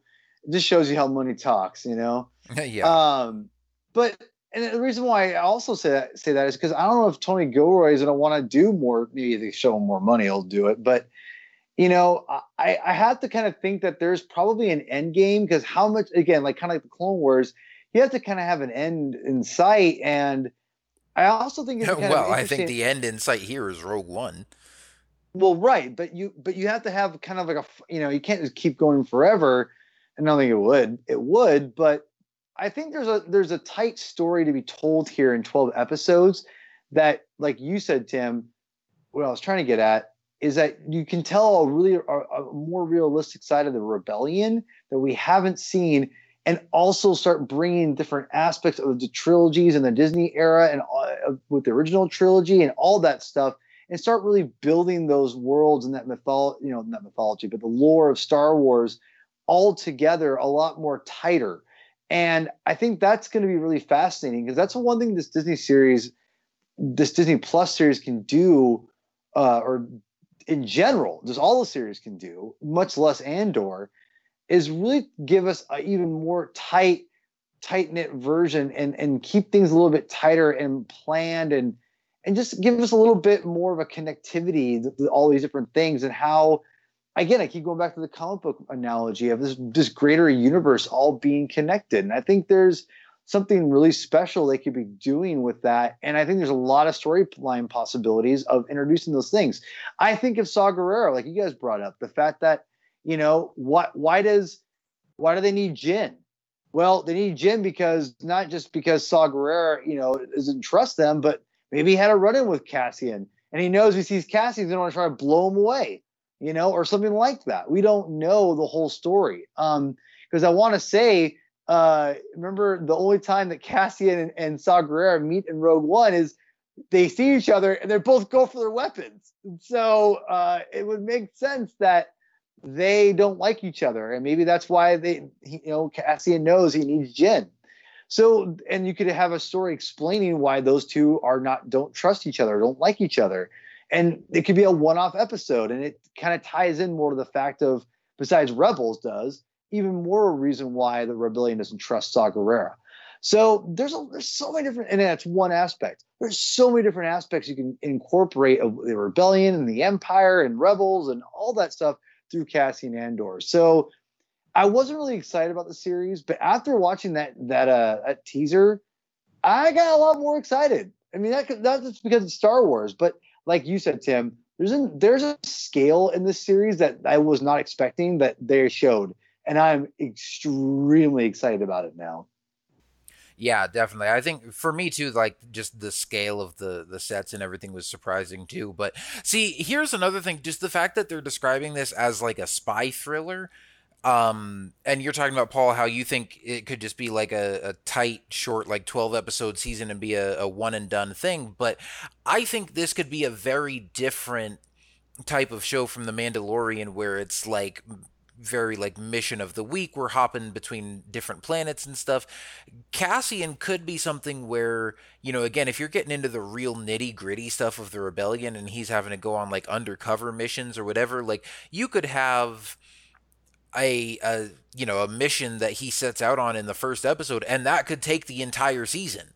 Like he could spend an entire season trying to find intel on one specific Imperial project, or find Imperial intel that's going to help the rebels win one battle, and there's going to be lots of different twists and turns and contacts that he has to meet and little skirmishes that he gets into that could take multiple episodes. And so you could have multiple seasons where each season is one mission that's drawn out over several episodes. So I think it's going to be something a lot different from The Mandalorian, and it's going to be cool to see what kind of stories they can tell with that. And then, so moving on from the Andor series, we've got The Acolyte, which is the new series from Leslie Headland, who created the Russian Doll series, and we had heard that she was going to be doing some sort of like female-led action series that was going to be set in a new era, like some new part of the timeline that hasn't been explored before, which we now know is the High Republic.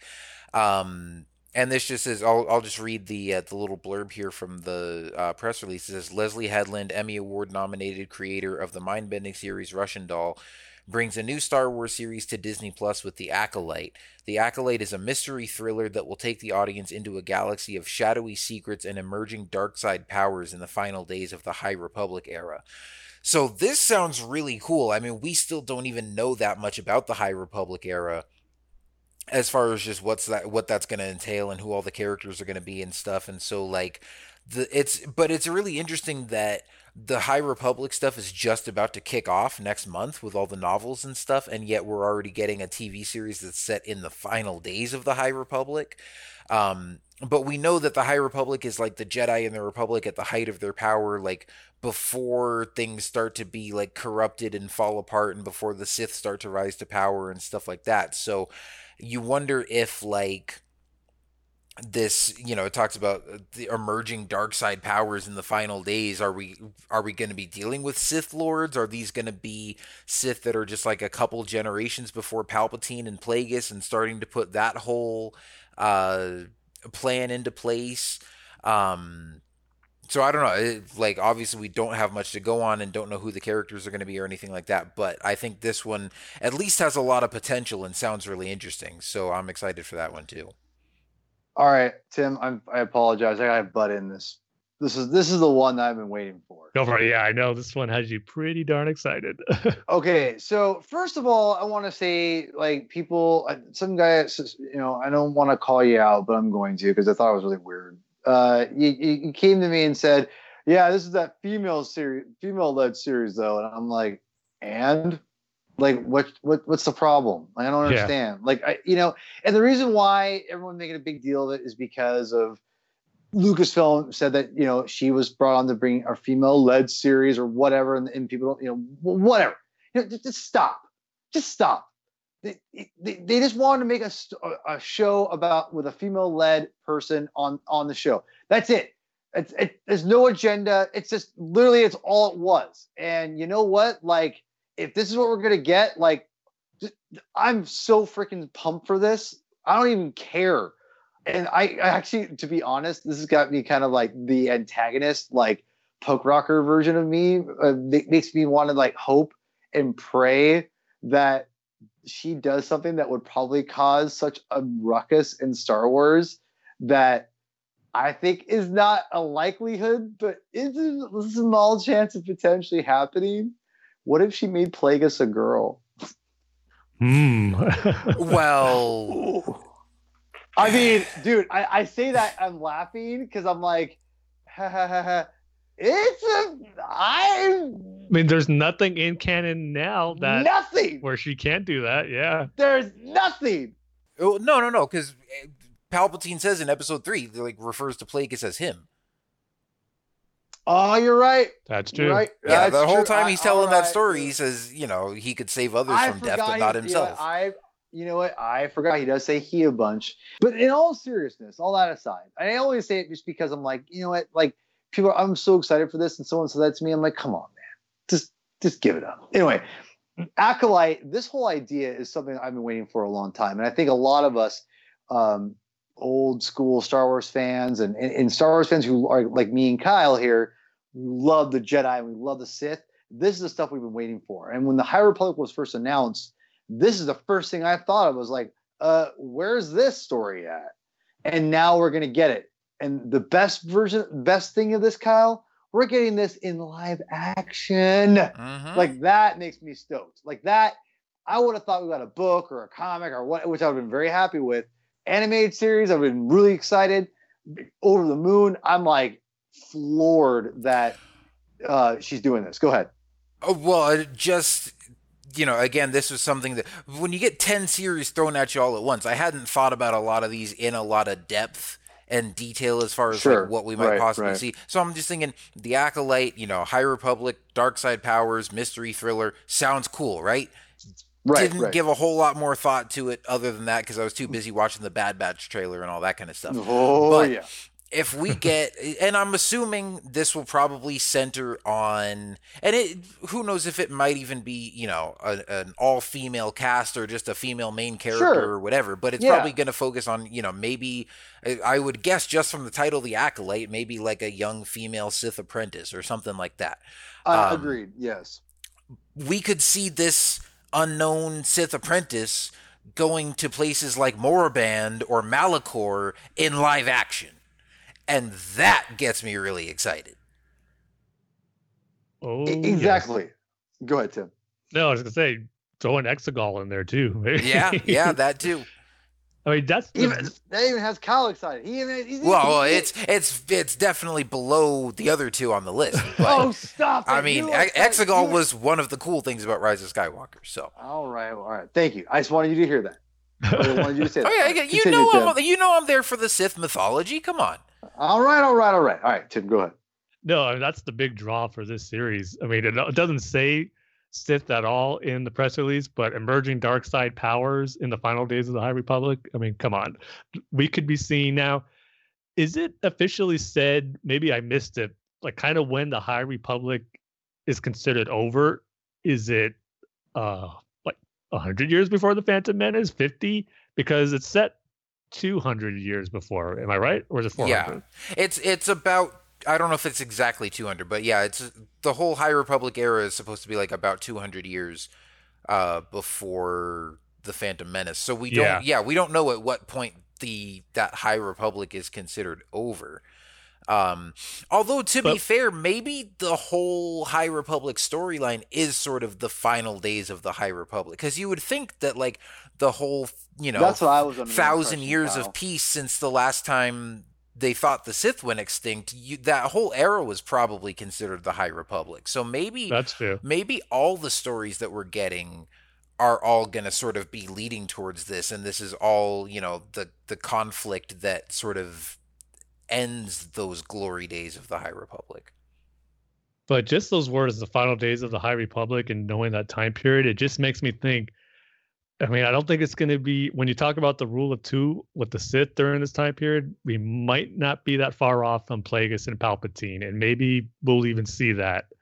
And, or, well, if this main character, if the Acolyte is going to be the main character, maybe she will be someone who will be the predecessor to Plagueis and then Palpatine. I just feel like it's going to be pretty close to that lineage of Sith and the rule of two, where we won't be too far off from the master of Palpatine, and that's just cool in itself when you think about it. If we can get Plagueis in canon, whether we see him, we hear a name drop, but that would be great. And just knowing that Palpatine is not that far down the line as far as the next Sith, and knowing what he's going to accomplish, that has some cool potential as well. And just learning more about that history of the Sith that led to Palpatine and his rise to power, which ultimately caused the fall of the Republic as we're in the final days of the High Republic in this series. So I think there could be some cool connective tissue in that regards as well. And it's just, or it could be something where the Acolyte could be considered this prodigy of the Force and someone with the dark side. And they think this is going to be the one where this will be our time to make our presence known. And this is how we'll overthrow the Republic by this Acolyte here. And maybe that obviously that won't come to fruition, but we'll see the downfall of maybe how this wasn't the right time for the Sith to reveal themselves and to come into power. But all these different aspects of hopefully learning more about new Sith Lords, Sith history is just very exciting. So, and especially to be exploring something in live action that's before the Phantom Menace. I mean, that's just really intriguing in itself. And it's going to be really cool to be in that time period in such unexplored territory, which obviously we're going to get more of now in the High Republic books and comics. But just speaking in the live action front, that's going to be pretty awesome to see, to get to be in this time period for Star Wars. This is going to be really, really, really cool. The potential that this series could do, and I want to stress to everyone, and this is just my opinion, of course, my expertise opinion. I'm totally kidding. I'm not an expert by any means. But in my opinion, I think if you want to see an Old Republic TV series, you want more Old Republic anything, you got to support the High Republic a lot. You got to, I mean, I know you've already supported things, but seriously, Disney needs to see that we want, as Star Wars fans, will throw down and support these things like the High Republic, because I think this is an important part of Star Wars, is the history and the lore and the mythology. And I think that right now they just don't know where exactly does that end? Where is too far? And I think this is a great way to not get people upset and to have people just kind of, mainstream audiences in general, and again, not just for live action TV series, but just books and things like that, see what people's temperature's at. And I think that the fact is, these are things we all want to see. We want to see more Sith and Jedi. And I think that they're just taking the temperature right now. And I think if you want to support and you want to see more of the stuff, support this show. I mean, maybe it won't be exactly what you want. Support it because you want to see more of things like it. I mean, I'll never forget, as a comic book fan, and Tim can attest to this, you want to see more of these comic book movies. You might go see something a couple times that you maybe normally wouldn't see, just because you want to support the movie or whatever. I mean, things like that, or you know what I'm trying to say here. You want to support these things. You want to see more things like it. Maybe not exactly like it, but whatever. I think, first of all, I think that's a good point, because I was hoping for, and not necessarily expecting, but I was hoping that with all this stuff getting enough, so we might get something Old Republic related, either as a movie or a series or something. But then obviously that didn't happen, and I thought about it and realized, what, the High Republic is about to start. Obviously takes place 200 years before the movies, and they're getting into that with all the books and comics and stuff. But now we know that there's going to be a live action series during that time period, and we've also heard rumors about an animated series as well.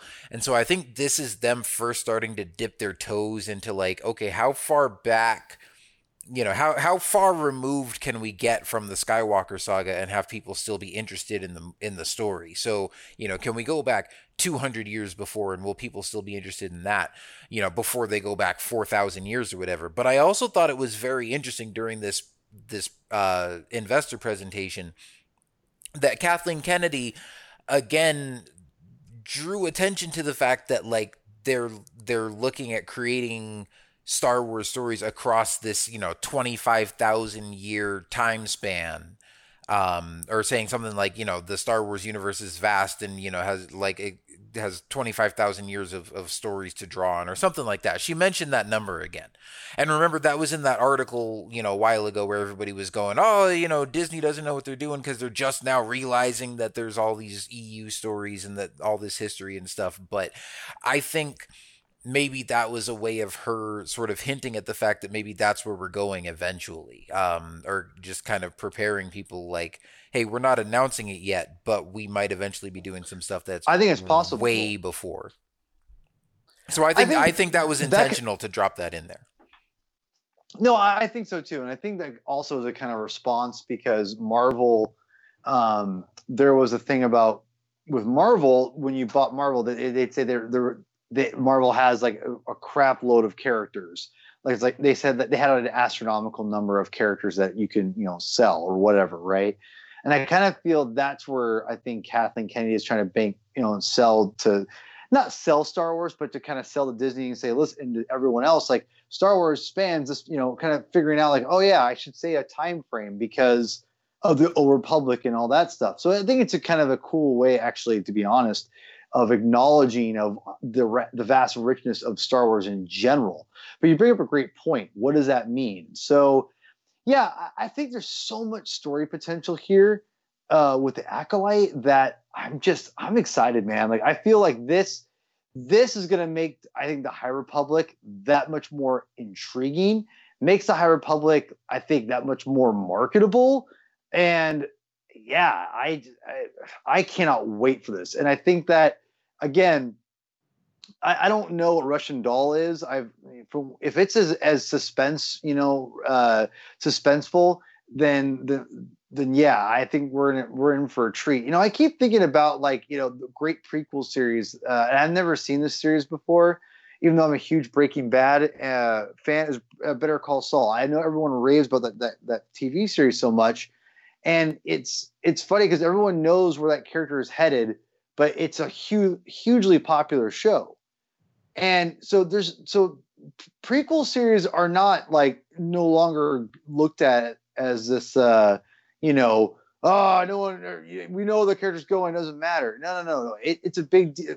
People want good stories. And I think that even though we know where they have to go, as long as that journey is interesting and fascinating, that's what matters the most. And then obviously we know that through the prequels, but in the Clone Wars, and Rebels even, or whatever. But I think in something like this, they really add intrigue and mystery for a mainstream audience and a live action with all the things we all want from the High Republic. It's really exciting, I think. And the fact they got this person that has have a history of having a very intense kind of thing, I think there's something to be said there. I think we're going to get some really deep stuff here. And I think that again, I don't think throw out potential. I think it's a very, very, very good chance we'll see Plagueis. I think it's a very good chance. Very, very good chance. Or hints of Plagueis right there. Either one or the other. In fact, I would put money on it now. I think Plagueis will make an appearance. But either way, but who knows? I mean, think of it this way. What if Plagueis and the Acolyte he's not the Acolyte, but what if he's a supporting character and the Acolyte and him are at odds? And and they're the ones who are fighting for the Tenebris's or whoever it's going to be, who's going to train him, and he ends up being a major character in that. Again, I think there's a lot of story potential here to again add to the lore of all of this. So now, again, I will say for me, I hope, I'm not hoping that. This, at least that the story centers around Plagueis. I know it's tempting to be like, oh, it's only 200 years before, and it's sort of the reemergence of the Sith. Are we going to get Plagueis in here? I think maybe it would be cool, if the show goes several seasons, maybe whichever character starts as the Acolyte becomes a Sith master by the end of the show and takes on their own apprentice, and maybe that's Plagueis. I'm into it. But and if we do get Plagueis in the show at some point, I'm all for that. I would love to see a Plagueis story at some point, but I don't think this is going to be Plagueis' story.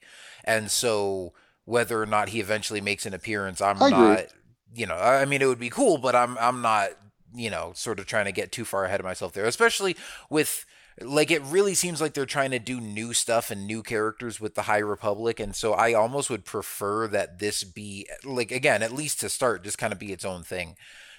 Obviously, I'm sure it'll have connections to some of the other Old Republic or High Republic stories and material and stuff that's going to be coming out. But I'm not looking for it to immediately connect to the movies and other characters that we're familiar with. But it could eventually get there, or at least pave the way for maybe other Sith stories that could eventually focus on Plagueis or Tenebrous or whoever else. So, but yeah, lots of interesting possibilities. Hopefully lots of cool Sith mythology, and just the fact that it's, described as a mystery thriller, I think sounds really exciting. So I'm looking forward to that a lot. And then, of course, I mean, we've been sitting here talking for 2.5 hours about all these shows and haven't even gotten to the one that we actually saw a trailer for, which is The Bad Batch. Oh, yes. And this looks fantastic. Now, we had talked about this before. Tim, I know you're really excited for this show. And I was like, I mean, I'm not super excited for the characters of the Bad Batch themselves, but I'm excited for a continuation of Clone Wars. But I was like, this is one of those things that maybe isn't the most exciting on paper, but I'm sure once we see a trailer for it, I'm going to be really hyped. And sure enough, my prediction for myself was right. Glad to hear it. First of all, just in the first few shots, seeing that they haven't missed a beat since the end of Clone Wars, this literally just looks like Clone Wars Season 8. Like the same animation style and quality as the final season that we just saw. So just to have a new Star Wars animated series that looks this good is going to be awesome. But then just seeing the Bad Batch in action again, seeing some familiar characters in there like Fennec Shand from The Mandalorian, and seeing Tarkin again is really cool. But also basically confirming what we had kind of all speculated and said that we really wanted to see in this series was that it seems like it really is going to focus a lot on the transition, like the transitional period from the Republic to the Empire, and seeing what life is like for clone troopers making that transition, and what's going to happen to them in the early days of the Empire. Because we clearly see, you see the Bad Batch on Kamino, looks like they're maybe training some clones. We see a whole bunch of clones lined up watching a hologram of Palpatine declaring that the Republic is now the Empire. We see the Bad Batch looking like they're in a shootout with some clones. I don't know if you ever see them like in the same shot, but it's certainly at least edited to make it look like they're fighting clone troopers. And of course we know it's the whole premise of the show is described as them going on mercenary missions and stuff. So I don't think they're going to stick as part of the Empire anyway. Like we kind of already assumed that. But it's going to be really cool having these individual free thinking kind of renegade guys that never really fit in anyways. And now having them be the only ones to be whoa, all these brothers that we were fighting along for the good of the Republic are now these stormtrooper drones, defending the Empire. No, we're not going along with this. So I think it's going to be really cool just to see, again, that transitional period to get in the minds of the clones. Looks like, again, just there's going to be some fantastic action and animation and everything. Also some really interesting locations and some familiar ones as well. It looks like we see Zygeria again in that trailer, and they're going up against some of those guys. And some planets, there was one that reminded me a lot of Bracca from Jedi Fallen Order, where you've just got wreckage of old Republic ships and stuff like that from the war. Gosh, and there's even one shot where they're and I'm not looking at this right now. I'm just kind of going off from memory and what shots stuck out to me. But there's one where they're fighting in this battle, but they're on foot in this shallow river, and there's trees and stuff in the background, and again just visually fantastic, even some more realistic looking landscapes than we'd ever seen in Clone Wars. So I'm super excited for this. And then I love how at the end of the trailer it actually has the Clone Wars logo, and then it kind of burns away to reveal the Bad Batch underneath. Such a cool touch. Which just, and again, just really solidifying that this is just basically a continuation of Clone Wars. It's we finally got the conclusion to that show, and then they were hey, you know what? I think there's still more story to tell here. And to see okay, the Clone Wars are over, but what happens next, and what happens to these clone characters as they transition into the Empire. So I think it's going to be a really interesting story to dive into, and I think it's just going to be a lot of fun and looks fantastic. So I cannot wait till we get to see this. This trailer freaking blew me away. I was not expecting to be blown away as much as I was. And I was pretty darn excited for the show already. And as I said before, I kind of felt like I was the only one who was excited. But man, this trailer justified that excitement, and even more so. I mean, just the idea of knowing that it looks as good as the Clone Wars did. That's what I was really hoping for. And man, did it deliver on that. It looks absolutely incredible. And this was actually a nice surprise to get on this day because, as I said, after work and I was just looking at all the announcements, I saw, okay, Bad Batch was part of that announcement. It was part of that big image on the screen there with all the shows announced. But when I got home, it was like my brother had to tell me that, hey, there's a trailer for it too. I'm like, oh, really? They actually showed footage? Because I thought it was just all announcements and nothing shown. But when I found out they actually showed footage from the Bad Batch, I immediately went to it. And man, it was just great. Not only just from a technical level, but like you said, Kyle, just from the story perspective of what we're going to get in this series, of seeing the clones transition from the heroes of the Republic to, sad to say, villains of the Empire. And I just loved how it starts where we're seeing Kamino, and that's where they're going to be at. I have a feeling this might be where the series begins, with them heading back to Kamino. Maybe that was an order for any clones, maybe that weren't stationed with any Jedi, but for Order 66, when that hit, maybe the rest who weren't with any Jedi were ordered to go back to Kamino for some reason, so they can hear the declaration from Palpatine declaring the Republic as an empire. And there's just something about that vigil that really, struck a chord with me, seeing that classic line from Revenge of the Sith, audio taken directly from Revenge of the Sith, because you're hearing Ian McDiarmid say that, and just seeing it from the clone perspective. And it just was really crazy to see that, where they're hearing everything that they fought for be now turned into the Empire. And it's safe to assume that all these clone troopers now who are witnessing this have already had the inhibitor chips activated with Order 66. And obviously not all of them carried out Order 66, because there's probably more clones there than Jedi generals that they were serving under. But now that inhibitor chip being activated and just having them be servants of the Empire now, and just causing a rift between them and the Bad Batch, because as we speculated before, the Bad Batch either don't have the inhibitor chips in them because of being considered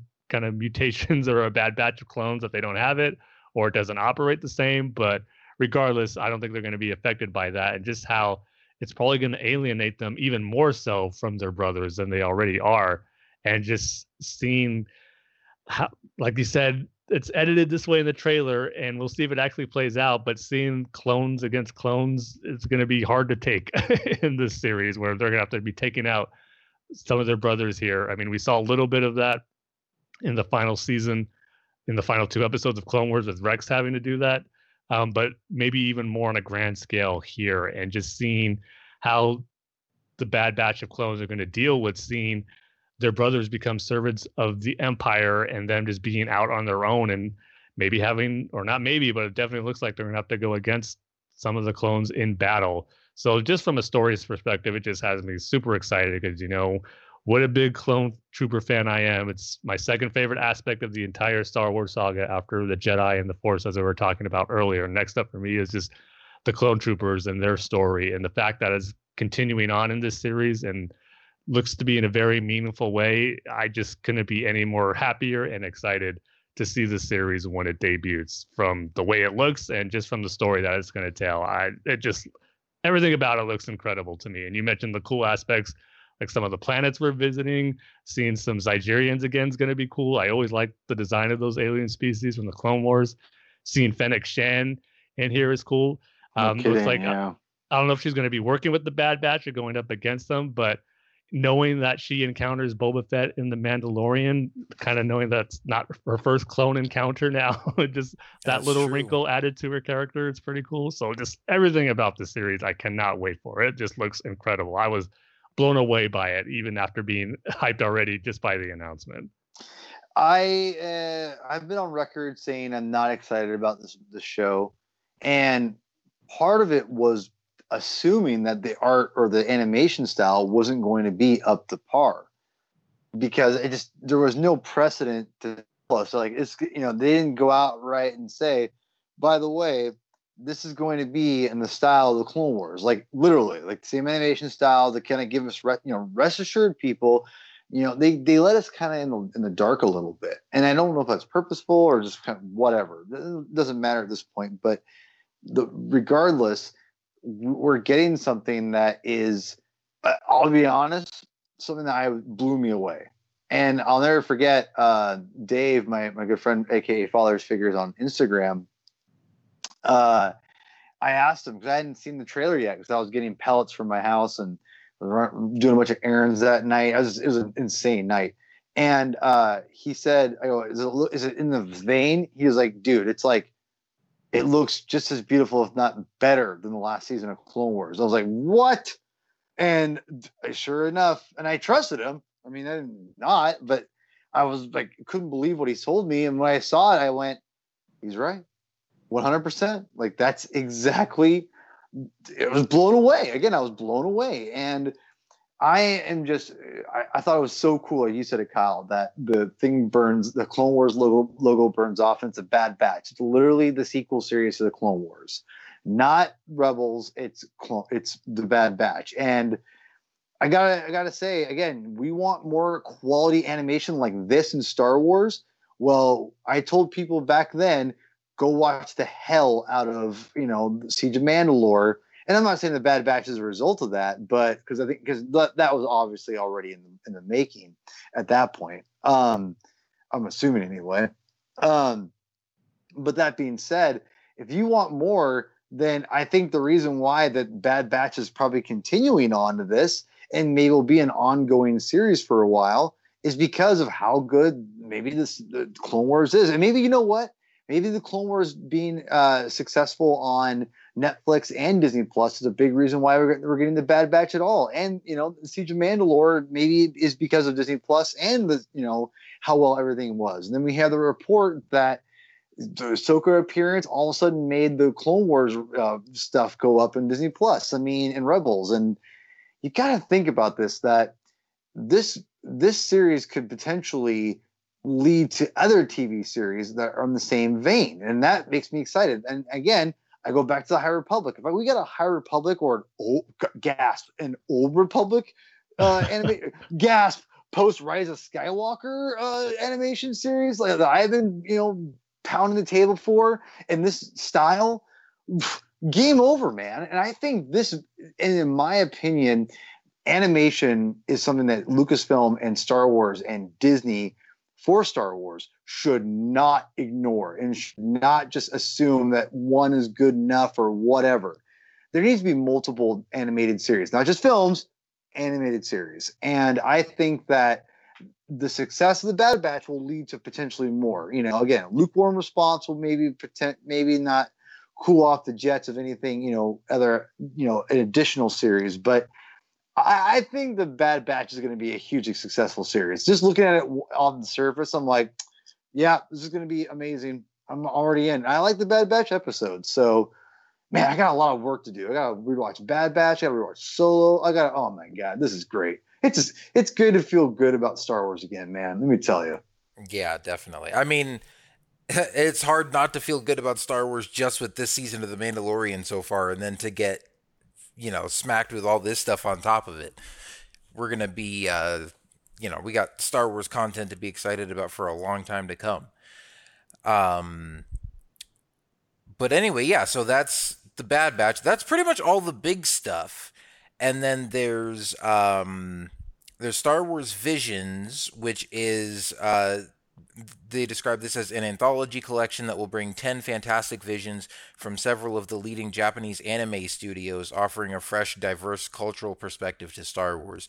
So that sounds pretty cool. I don't know about you guys. For me, I'm not typically a huge fan of anime, but I'm always down for just a sort of different take on Star Wars. And I'm sure it doesn't, I'm trying to read through here. The first part of this, it says, presenting all new creative takes on a galaxy far, far away, Star Wars Visions will be a series of animated short films celebrating Star Wars through the lens of the world's best anime creators.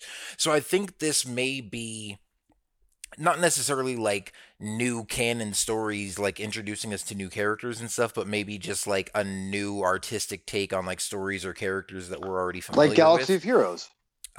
Yeah.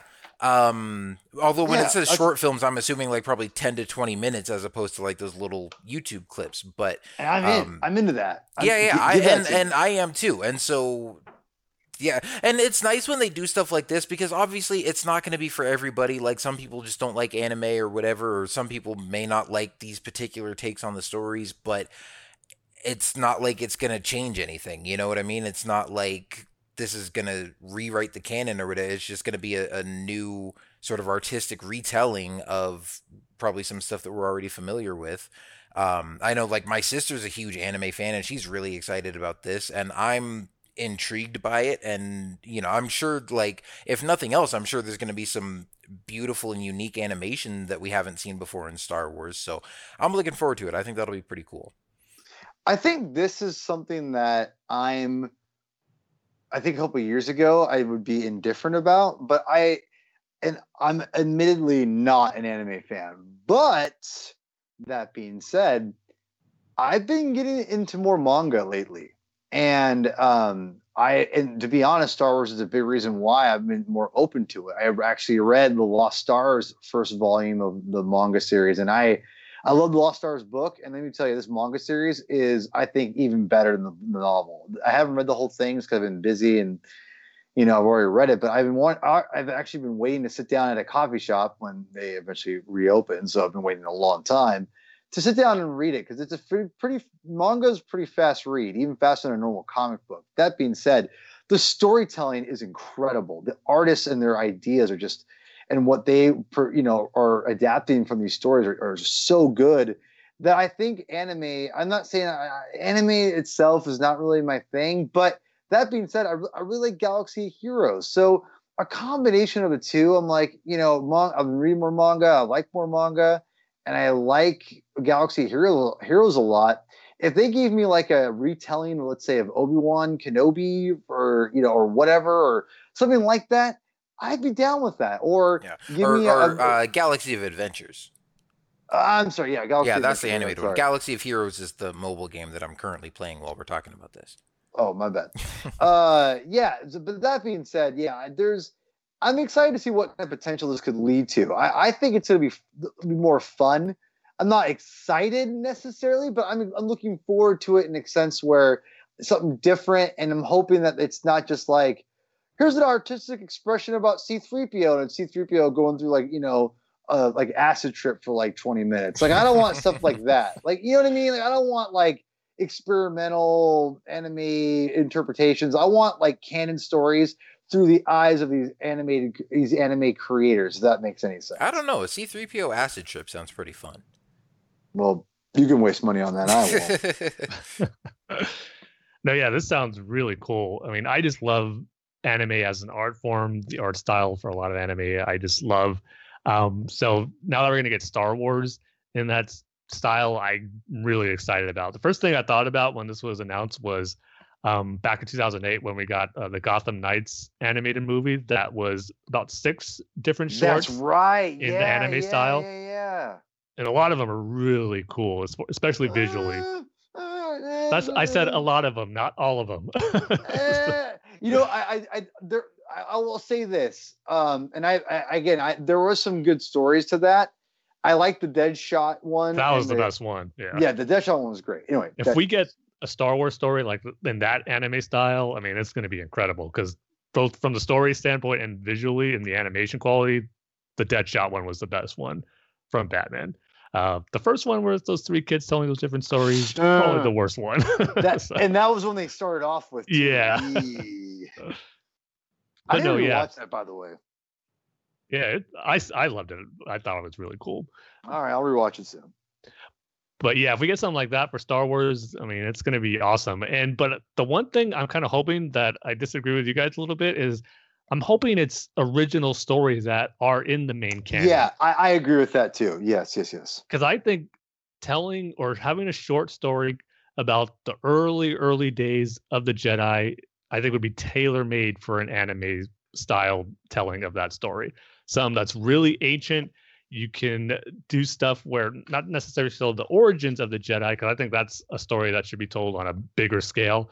But in the early days of the Jedi, in an anime style where maybe they don't even have lightsabers just yet, but you kind of get in that samurai master student training that has that anime or Japanese ancient culture, history, and feel to it, I think would be really cool to get in this series. So the potential of what we can get here is pretty cool. So who knows, maybe it will be a mix of getting some brand new stories or retellings or different versions, certain point of view maybe of stories you already know about. So that's the thing. If they're going to do kind of like a what if scenario, it'd probably be called A Certain Point of View. Would probably be a better title than Visions. So hopefully that means we're going to get new stories in the canon, but just told in a totally different way that's unique to Star Wars with the anime style. So yeah, I'm excited for this one. So hopefully this is another animated series that's not too far off. Yeah, definitely. And then the last one is called A Droid Story. And like I said, this one is described as a team up between Lucasfilm Animation and Industrial Light and Magic. This is to develop a special Star Wars adventure for Disney Plus, A Droid Story. This epic journey will introduce us to a new hero guided by legendary duo R2-D2 and C-3PO. So I mean, just from that description, like my mind jumps to maybe something more aimed at kids. But at the same time, the fact that it's nothing wrong with that. But no, nothing wrong with that at all. But at the same time, like the fact that it's a collaboration between Lucasfilm Animation and ILM makes me wonder, like, what's the scope of this going to be? What's the visual style? Yeah, is this going to be something really visually unique? Is it going to be like really realistic animation, or is it just going to be like a blending of animation and live action or something like that? I don't know. It's, again, we don't really have many details about it for now. Is this a live or not live action? Sorry, is this a Disney Plus series, or is this a theatrical? Like, what exactly is this? No. Well, it says a special Star Wars adventure for Disney Plus. It doesn't say if it's like, you know, an ongoing series or a limited series or a special or something like that. In fact, I seem to remember, I'll have to go back and watch Kathleen Kennedy's presentation again. I thought she maybe described this as a special, or I at least kind of got the impression that this was maybe like a standalone or a one-off kind of thing. But I don't know. It doesn't give a lot of details here in the press release. All we know is that animation and ILM will be involved somehow, and it's going to be some kind of new story with R2-D2 and C-3PO. So I'm sure that'll be fun. That's, you know, probably not one that's at the top of my list as far as ones that I'm most excited about. But I think I'm stoked about it, though. I love C-3PO and R2-D2. You guys all know that. Yeah, but and I think that's what's cool about getting so many of these stories announced all at once. Yeah, agreed. Is like, I think it kind of, at least for me, I don't know if you guys feel this way, but it's, on the one hand, it's overwhelming and it's hard to wrap your mind around, like, thinking of a time 3 years from now when all this stuff is going to be available to watch on Disney Plus. But it almost takes a little bit of the pressure off, because you think of like how hyped we get for every episode of The Mandalorian. And it's like, I'm not going to be that excited for every single one of those shows, but that's okay. Like, you know, and I might really like The Acolyte and not be into Lando as much. And, you know, I'm sure I'm going to watch all of these at some point. I mean, heck, who am I kidding? I'm going to watch them all the day they come out. It's Star Wars. But, you know, I guess what I'm getting at is there's going to be something for everybody. And there are going to be some people who love all of it. There are going to be some people who love some of it. But I really hope that by giving us like this much of a broad spectrum of content, that, you know, again, like I think when people get into these really intense debates over Last Jedi or Rise of Skywalker or whatever, like, obviously you get some trolls on the internet that are just being mean and nasty just for the sake of it. But like you, for example, Paul, you really don't like The Last Jedi. And it's not because you like just trying to be mean and nasty about it. Well, sometimes, you know, when you throw your jabs in there. But, you know, when you're sitting there in the theater, like, it's a big deal, like, and you want to love it, right? And then when it doesn't live up to your expectations, it's hugely disappointing. And that's how I feel about Rise of Skywalker. When there's 10 different series on all at once, and one of them is not your cup of tea, like, I'm not going to go online and argue about it with somebody, because I'm just going to go and turn on the next one that I do like. Yeah, for the record, so many people disagree, like people I'm close to, like you and Chris and Justin, all say, no, you hate this movie. I do not hate The Last Jedi. I hate elements of The Last Jedi. The thing you bring up, and I've brought up before as well, is saying about the Rise of Skywalker for the sequel trilogy in general, is that, for years or for a long time, the Skywalker saga was Star Wars. That's what Star Wars was. And that's why I think I always wanted to emphasize the Skywalker saga is its own thing, right? Because and this is what I was thinking about while we're getting all these announcements, is that I wonder once we've kind of lived, and I've told you this before too, guys. I think specifically Tim, we've talked about just privately, me and him. Once we get more of this stuff, like let's say not 3 years, but 5 years down the road, you gotta wonder if maybe the sequel trilogy won't be looked at like as this like vile thing. I'm not saying vile now, but maybe it'll be accepted a little bit more, just because it won't be the expectations and all that stuff. There'll be so much more material out there that people won't have this huge expectations built on it, and they'll go back and revisit it and go, that wasn't that bad or whatever, right? Mm-hmm. Because well, I think not only that, but I think series like The Mandalorian and The Rangers of the High Republic are going to fill in a lot of gaps and backstory and world building that people thought were missing in those movies that are going to enhance it. Well, but I'm assuming that they don't do much. Okay, I'm just saying at the most basic level, I think the fact that you have more content, because here's what I think for me included, and I think me and every Star Wars fan did this in the sequel trilogy, and I think it's fair that we did it, but we put our expectations on it and what we wanted to have happen, like we always do. But the problem is that I think like people wanted Ray Rando and Ray Nobody or whatever, right? And I always said, well, it doesn't make sense with the saga because Skywalker saga. Everyone's like, no, it's blah, blah, blah. We went back and forth. I wonder if people's perceptions would be different if we got the sequel trilogy, but where we got all these brand new unknown characters that are completely unrelated to the Skywalker saga. Because I talked about that at one point in the future, the Skywalker saga will just be a blip in the grand spectrum of Star Wars storytelling. But for now, it's still the predominant thing. And if you would have done a story similar to what the sequel trilogy was now with all three films, maybe people wouldn't hate it as much because they have so much more else to choose from. And, I've been saying that for a while now. Like that's why Star Wars television is such a big deal, and that if you don't like an episode, you can just move on to the next one or whatever, right? So I just got to think that like with Star Wars moving forward past the Skywalker saga, though the Skywalker saga will definitely be the definitive, or it will be the biggest blip, I'd say, for a while, or the most meaningful story or most powerful kind of all-encompassing galaxy-changing story is what I'm trying to say. Thank you. Besides that, people might look at it a lot differently, and maybe they accept the fact that the Skywalker saga is a lot more inclusive, a lot more exclusive because of what it's about, instead of like Star Wars has to do this because it's gonna have my expectations on it, and mine included, right? I'm talking about everybody's.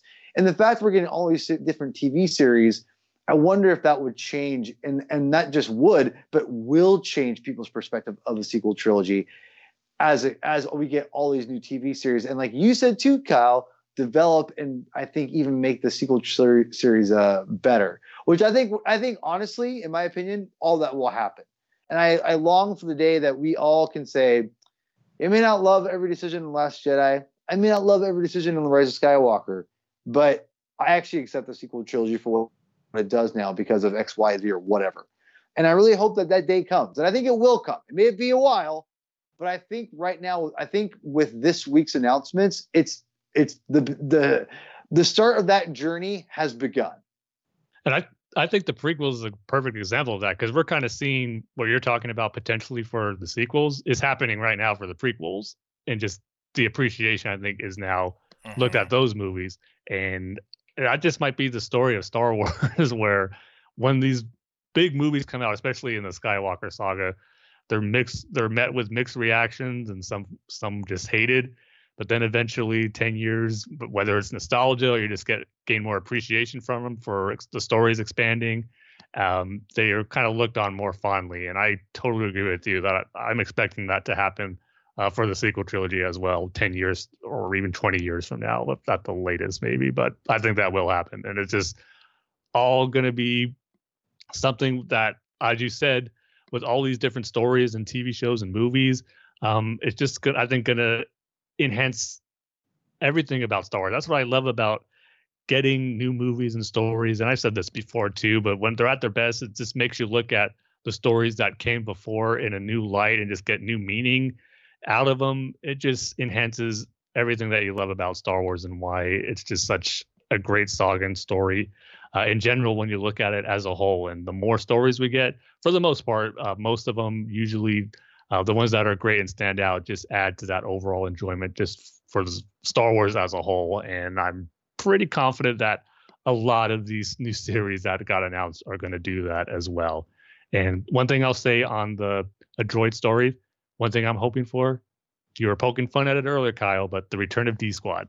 Let's get a cameo or an appearance by WAG, Gascon, some of those droids in this one. Now, yeah. No, and I want to say for the record, for this really, really quick, I don't have much to say. I love droids, and I think the only thing that I think that really, really actually has me intrigued, other than having 3PO and R2, because I love those characters, and it also sounds reminiscent of the original Droids cartoon series. Yeah, that's Tim, what I thought too. Which again is fun because me and Tim, for Star Wars Day, we watched like a bunch of those episodes that one day. Mm-hmm. Which, by the way, I love the new tradition I think we have now of Star Wars deep cuts, like on Star Wars Day, like just doing not talking about watching the holiday special. I'll never watch that crap. But like actually like just fun stuff like that, like watching Ewok movies or droids or whatever. It's just fun stuff like that. But that's what kind of it gets me kind of reminiscent of, and it's kind of fun.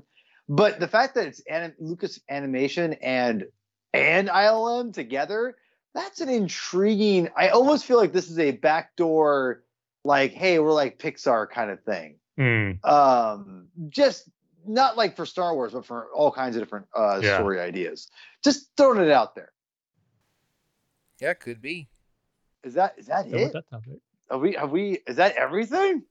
That is everything. Unless you want to go into some Willow speculation.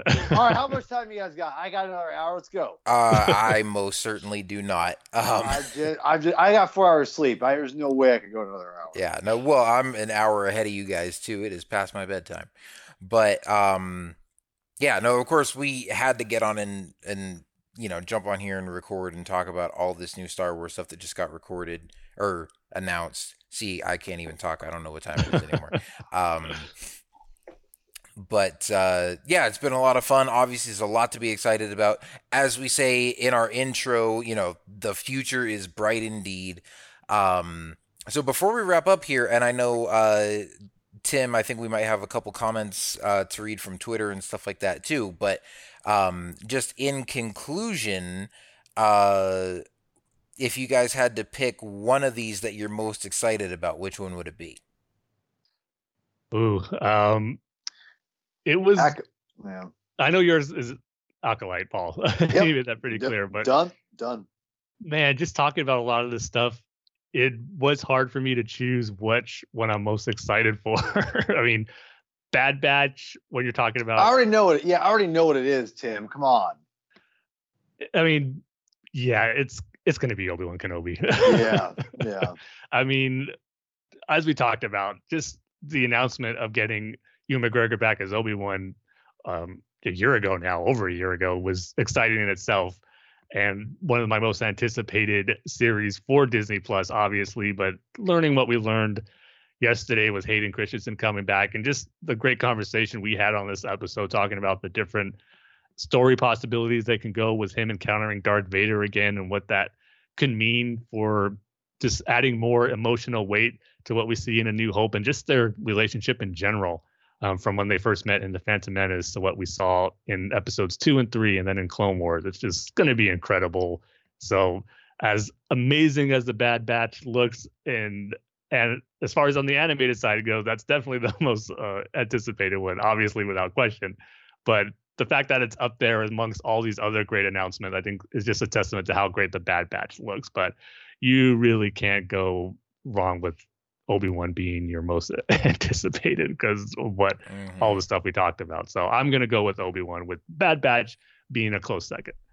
Yeah, and I think Obi-Wan is definitely, like I said, the one that grew on me the most just as we were talking about it and came close to overtaking my number one. I think for me, it's still going to be Ahsoka. And like we said, you know, just even speculating about the possibility of like the world between worlds and just getting more insight into Jedi mythology and the Force and stuff like that. That's the kind of stuff I'm here for, which we're obviously going to get some of that with Obi-Wan as well, but also just seeing Ahsoka's journey continue, seeing more of that character in live action, seeing a whole limited series written by Dave Filoni. And I wouldn't be surprised if he directs at least maybe 1 or 2 of those episodes as well. But gosh, just with how amazing her one episode in The Mandalorian was so far, I'm really excited to see more of that. So yeah, I would go with that as my number one, with Obi-Wan being a close second, and then I'd probably put Bad Batch at number 3. And then The Acolyte would probably be my number 4, because, you know, again, that's one that we just have the least information to go off of, except with it being set, you know, in the High Republic and mysterious dark side and all that kind of stuff. That's going to be really cool too. So, but then again, well, and I think as we were ranking all those, we're probably just counting Disney Plus stuff, because nobody mentioned the Rogue Squadron movie, which I think is also going to be really cool. See, we've already got too much good Star Wars stuff to pick from. I know, right? But yeah, man, it's going to be an incredible next few years. I mean, as far as we know, it seems like just Bad Batch and Mando Season 3 are probably going to be the only things we get in 2021, along with all the High Republic stuff, obviously, and who knows if we'll maybe get a video game announcement or something like that. But yeah, just as time goes by and more of these stories start coming out, it's just gonna be like, I can't wait till we're 5 or 10 years from now and look back on this and see that like this was just the beginning and we've got a whole crazy amount of awesome new Star Wars stories. And again, it's weird, like it's almost hard to wrap your head around, and I know for some people maybe it feels like they're doing too much, or like, because I remember having this feeling back when Disney first bought Lucasfilm and it was announced that we were going to get a Star Wars movie every year. I remember when that seemed like a lot, and kind of wondering like, oh, is it still going to feel special, and is each Star Wars movie coming out still going to feel like a big event, or is one a year going to feel like too many? And now we've got 10 new Star Wars projects coming within probably the next 3, 4, 5 years, whatever it's going to be. But like I said, I know for me at least, it's like when they're doing this many, not everyone has to be fantastic. Not everyone has to be like a huge deal, or you have to absolutely love every single one of them. I think this is just going to be a scenario where there's going to be something in Star Wars for everybody. Star Wars is already like that. I mean, there's so many different stories and different characters that appeal to different people for different reasons, and that's just going to continue to broaden and diversify and just be the case even more so. But yeah, it's going to be a fun time, and I can't wait to see just all this stuff and just get to experience all these great Star Wars stories. So it's been a lot of fun talking about all of it, and it's going to be even more fun getting to talk about all this stuff as we get closer to release dates and trailers, and get to finally see all these things come to life. Yep. What was great about this event too, because remember how we kind of always felt that we wish we would get announcements where we were knowing what the stories and the projects were going to be instead of just finding out the creative talent, the director and the writer.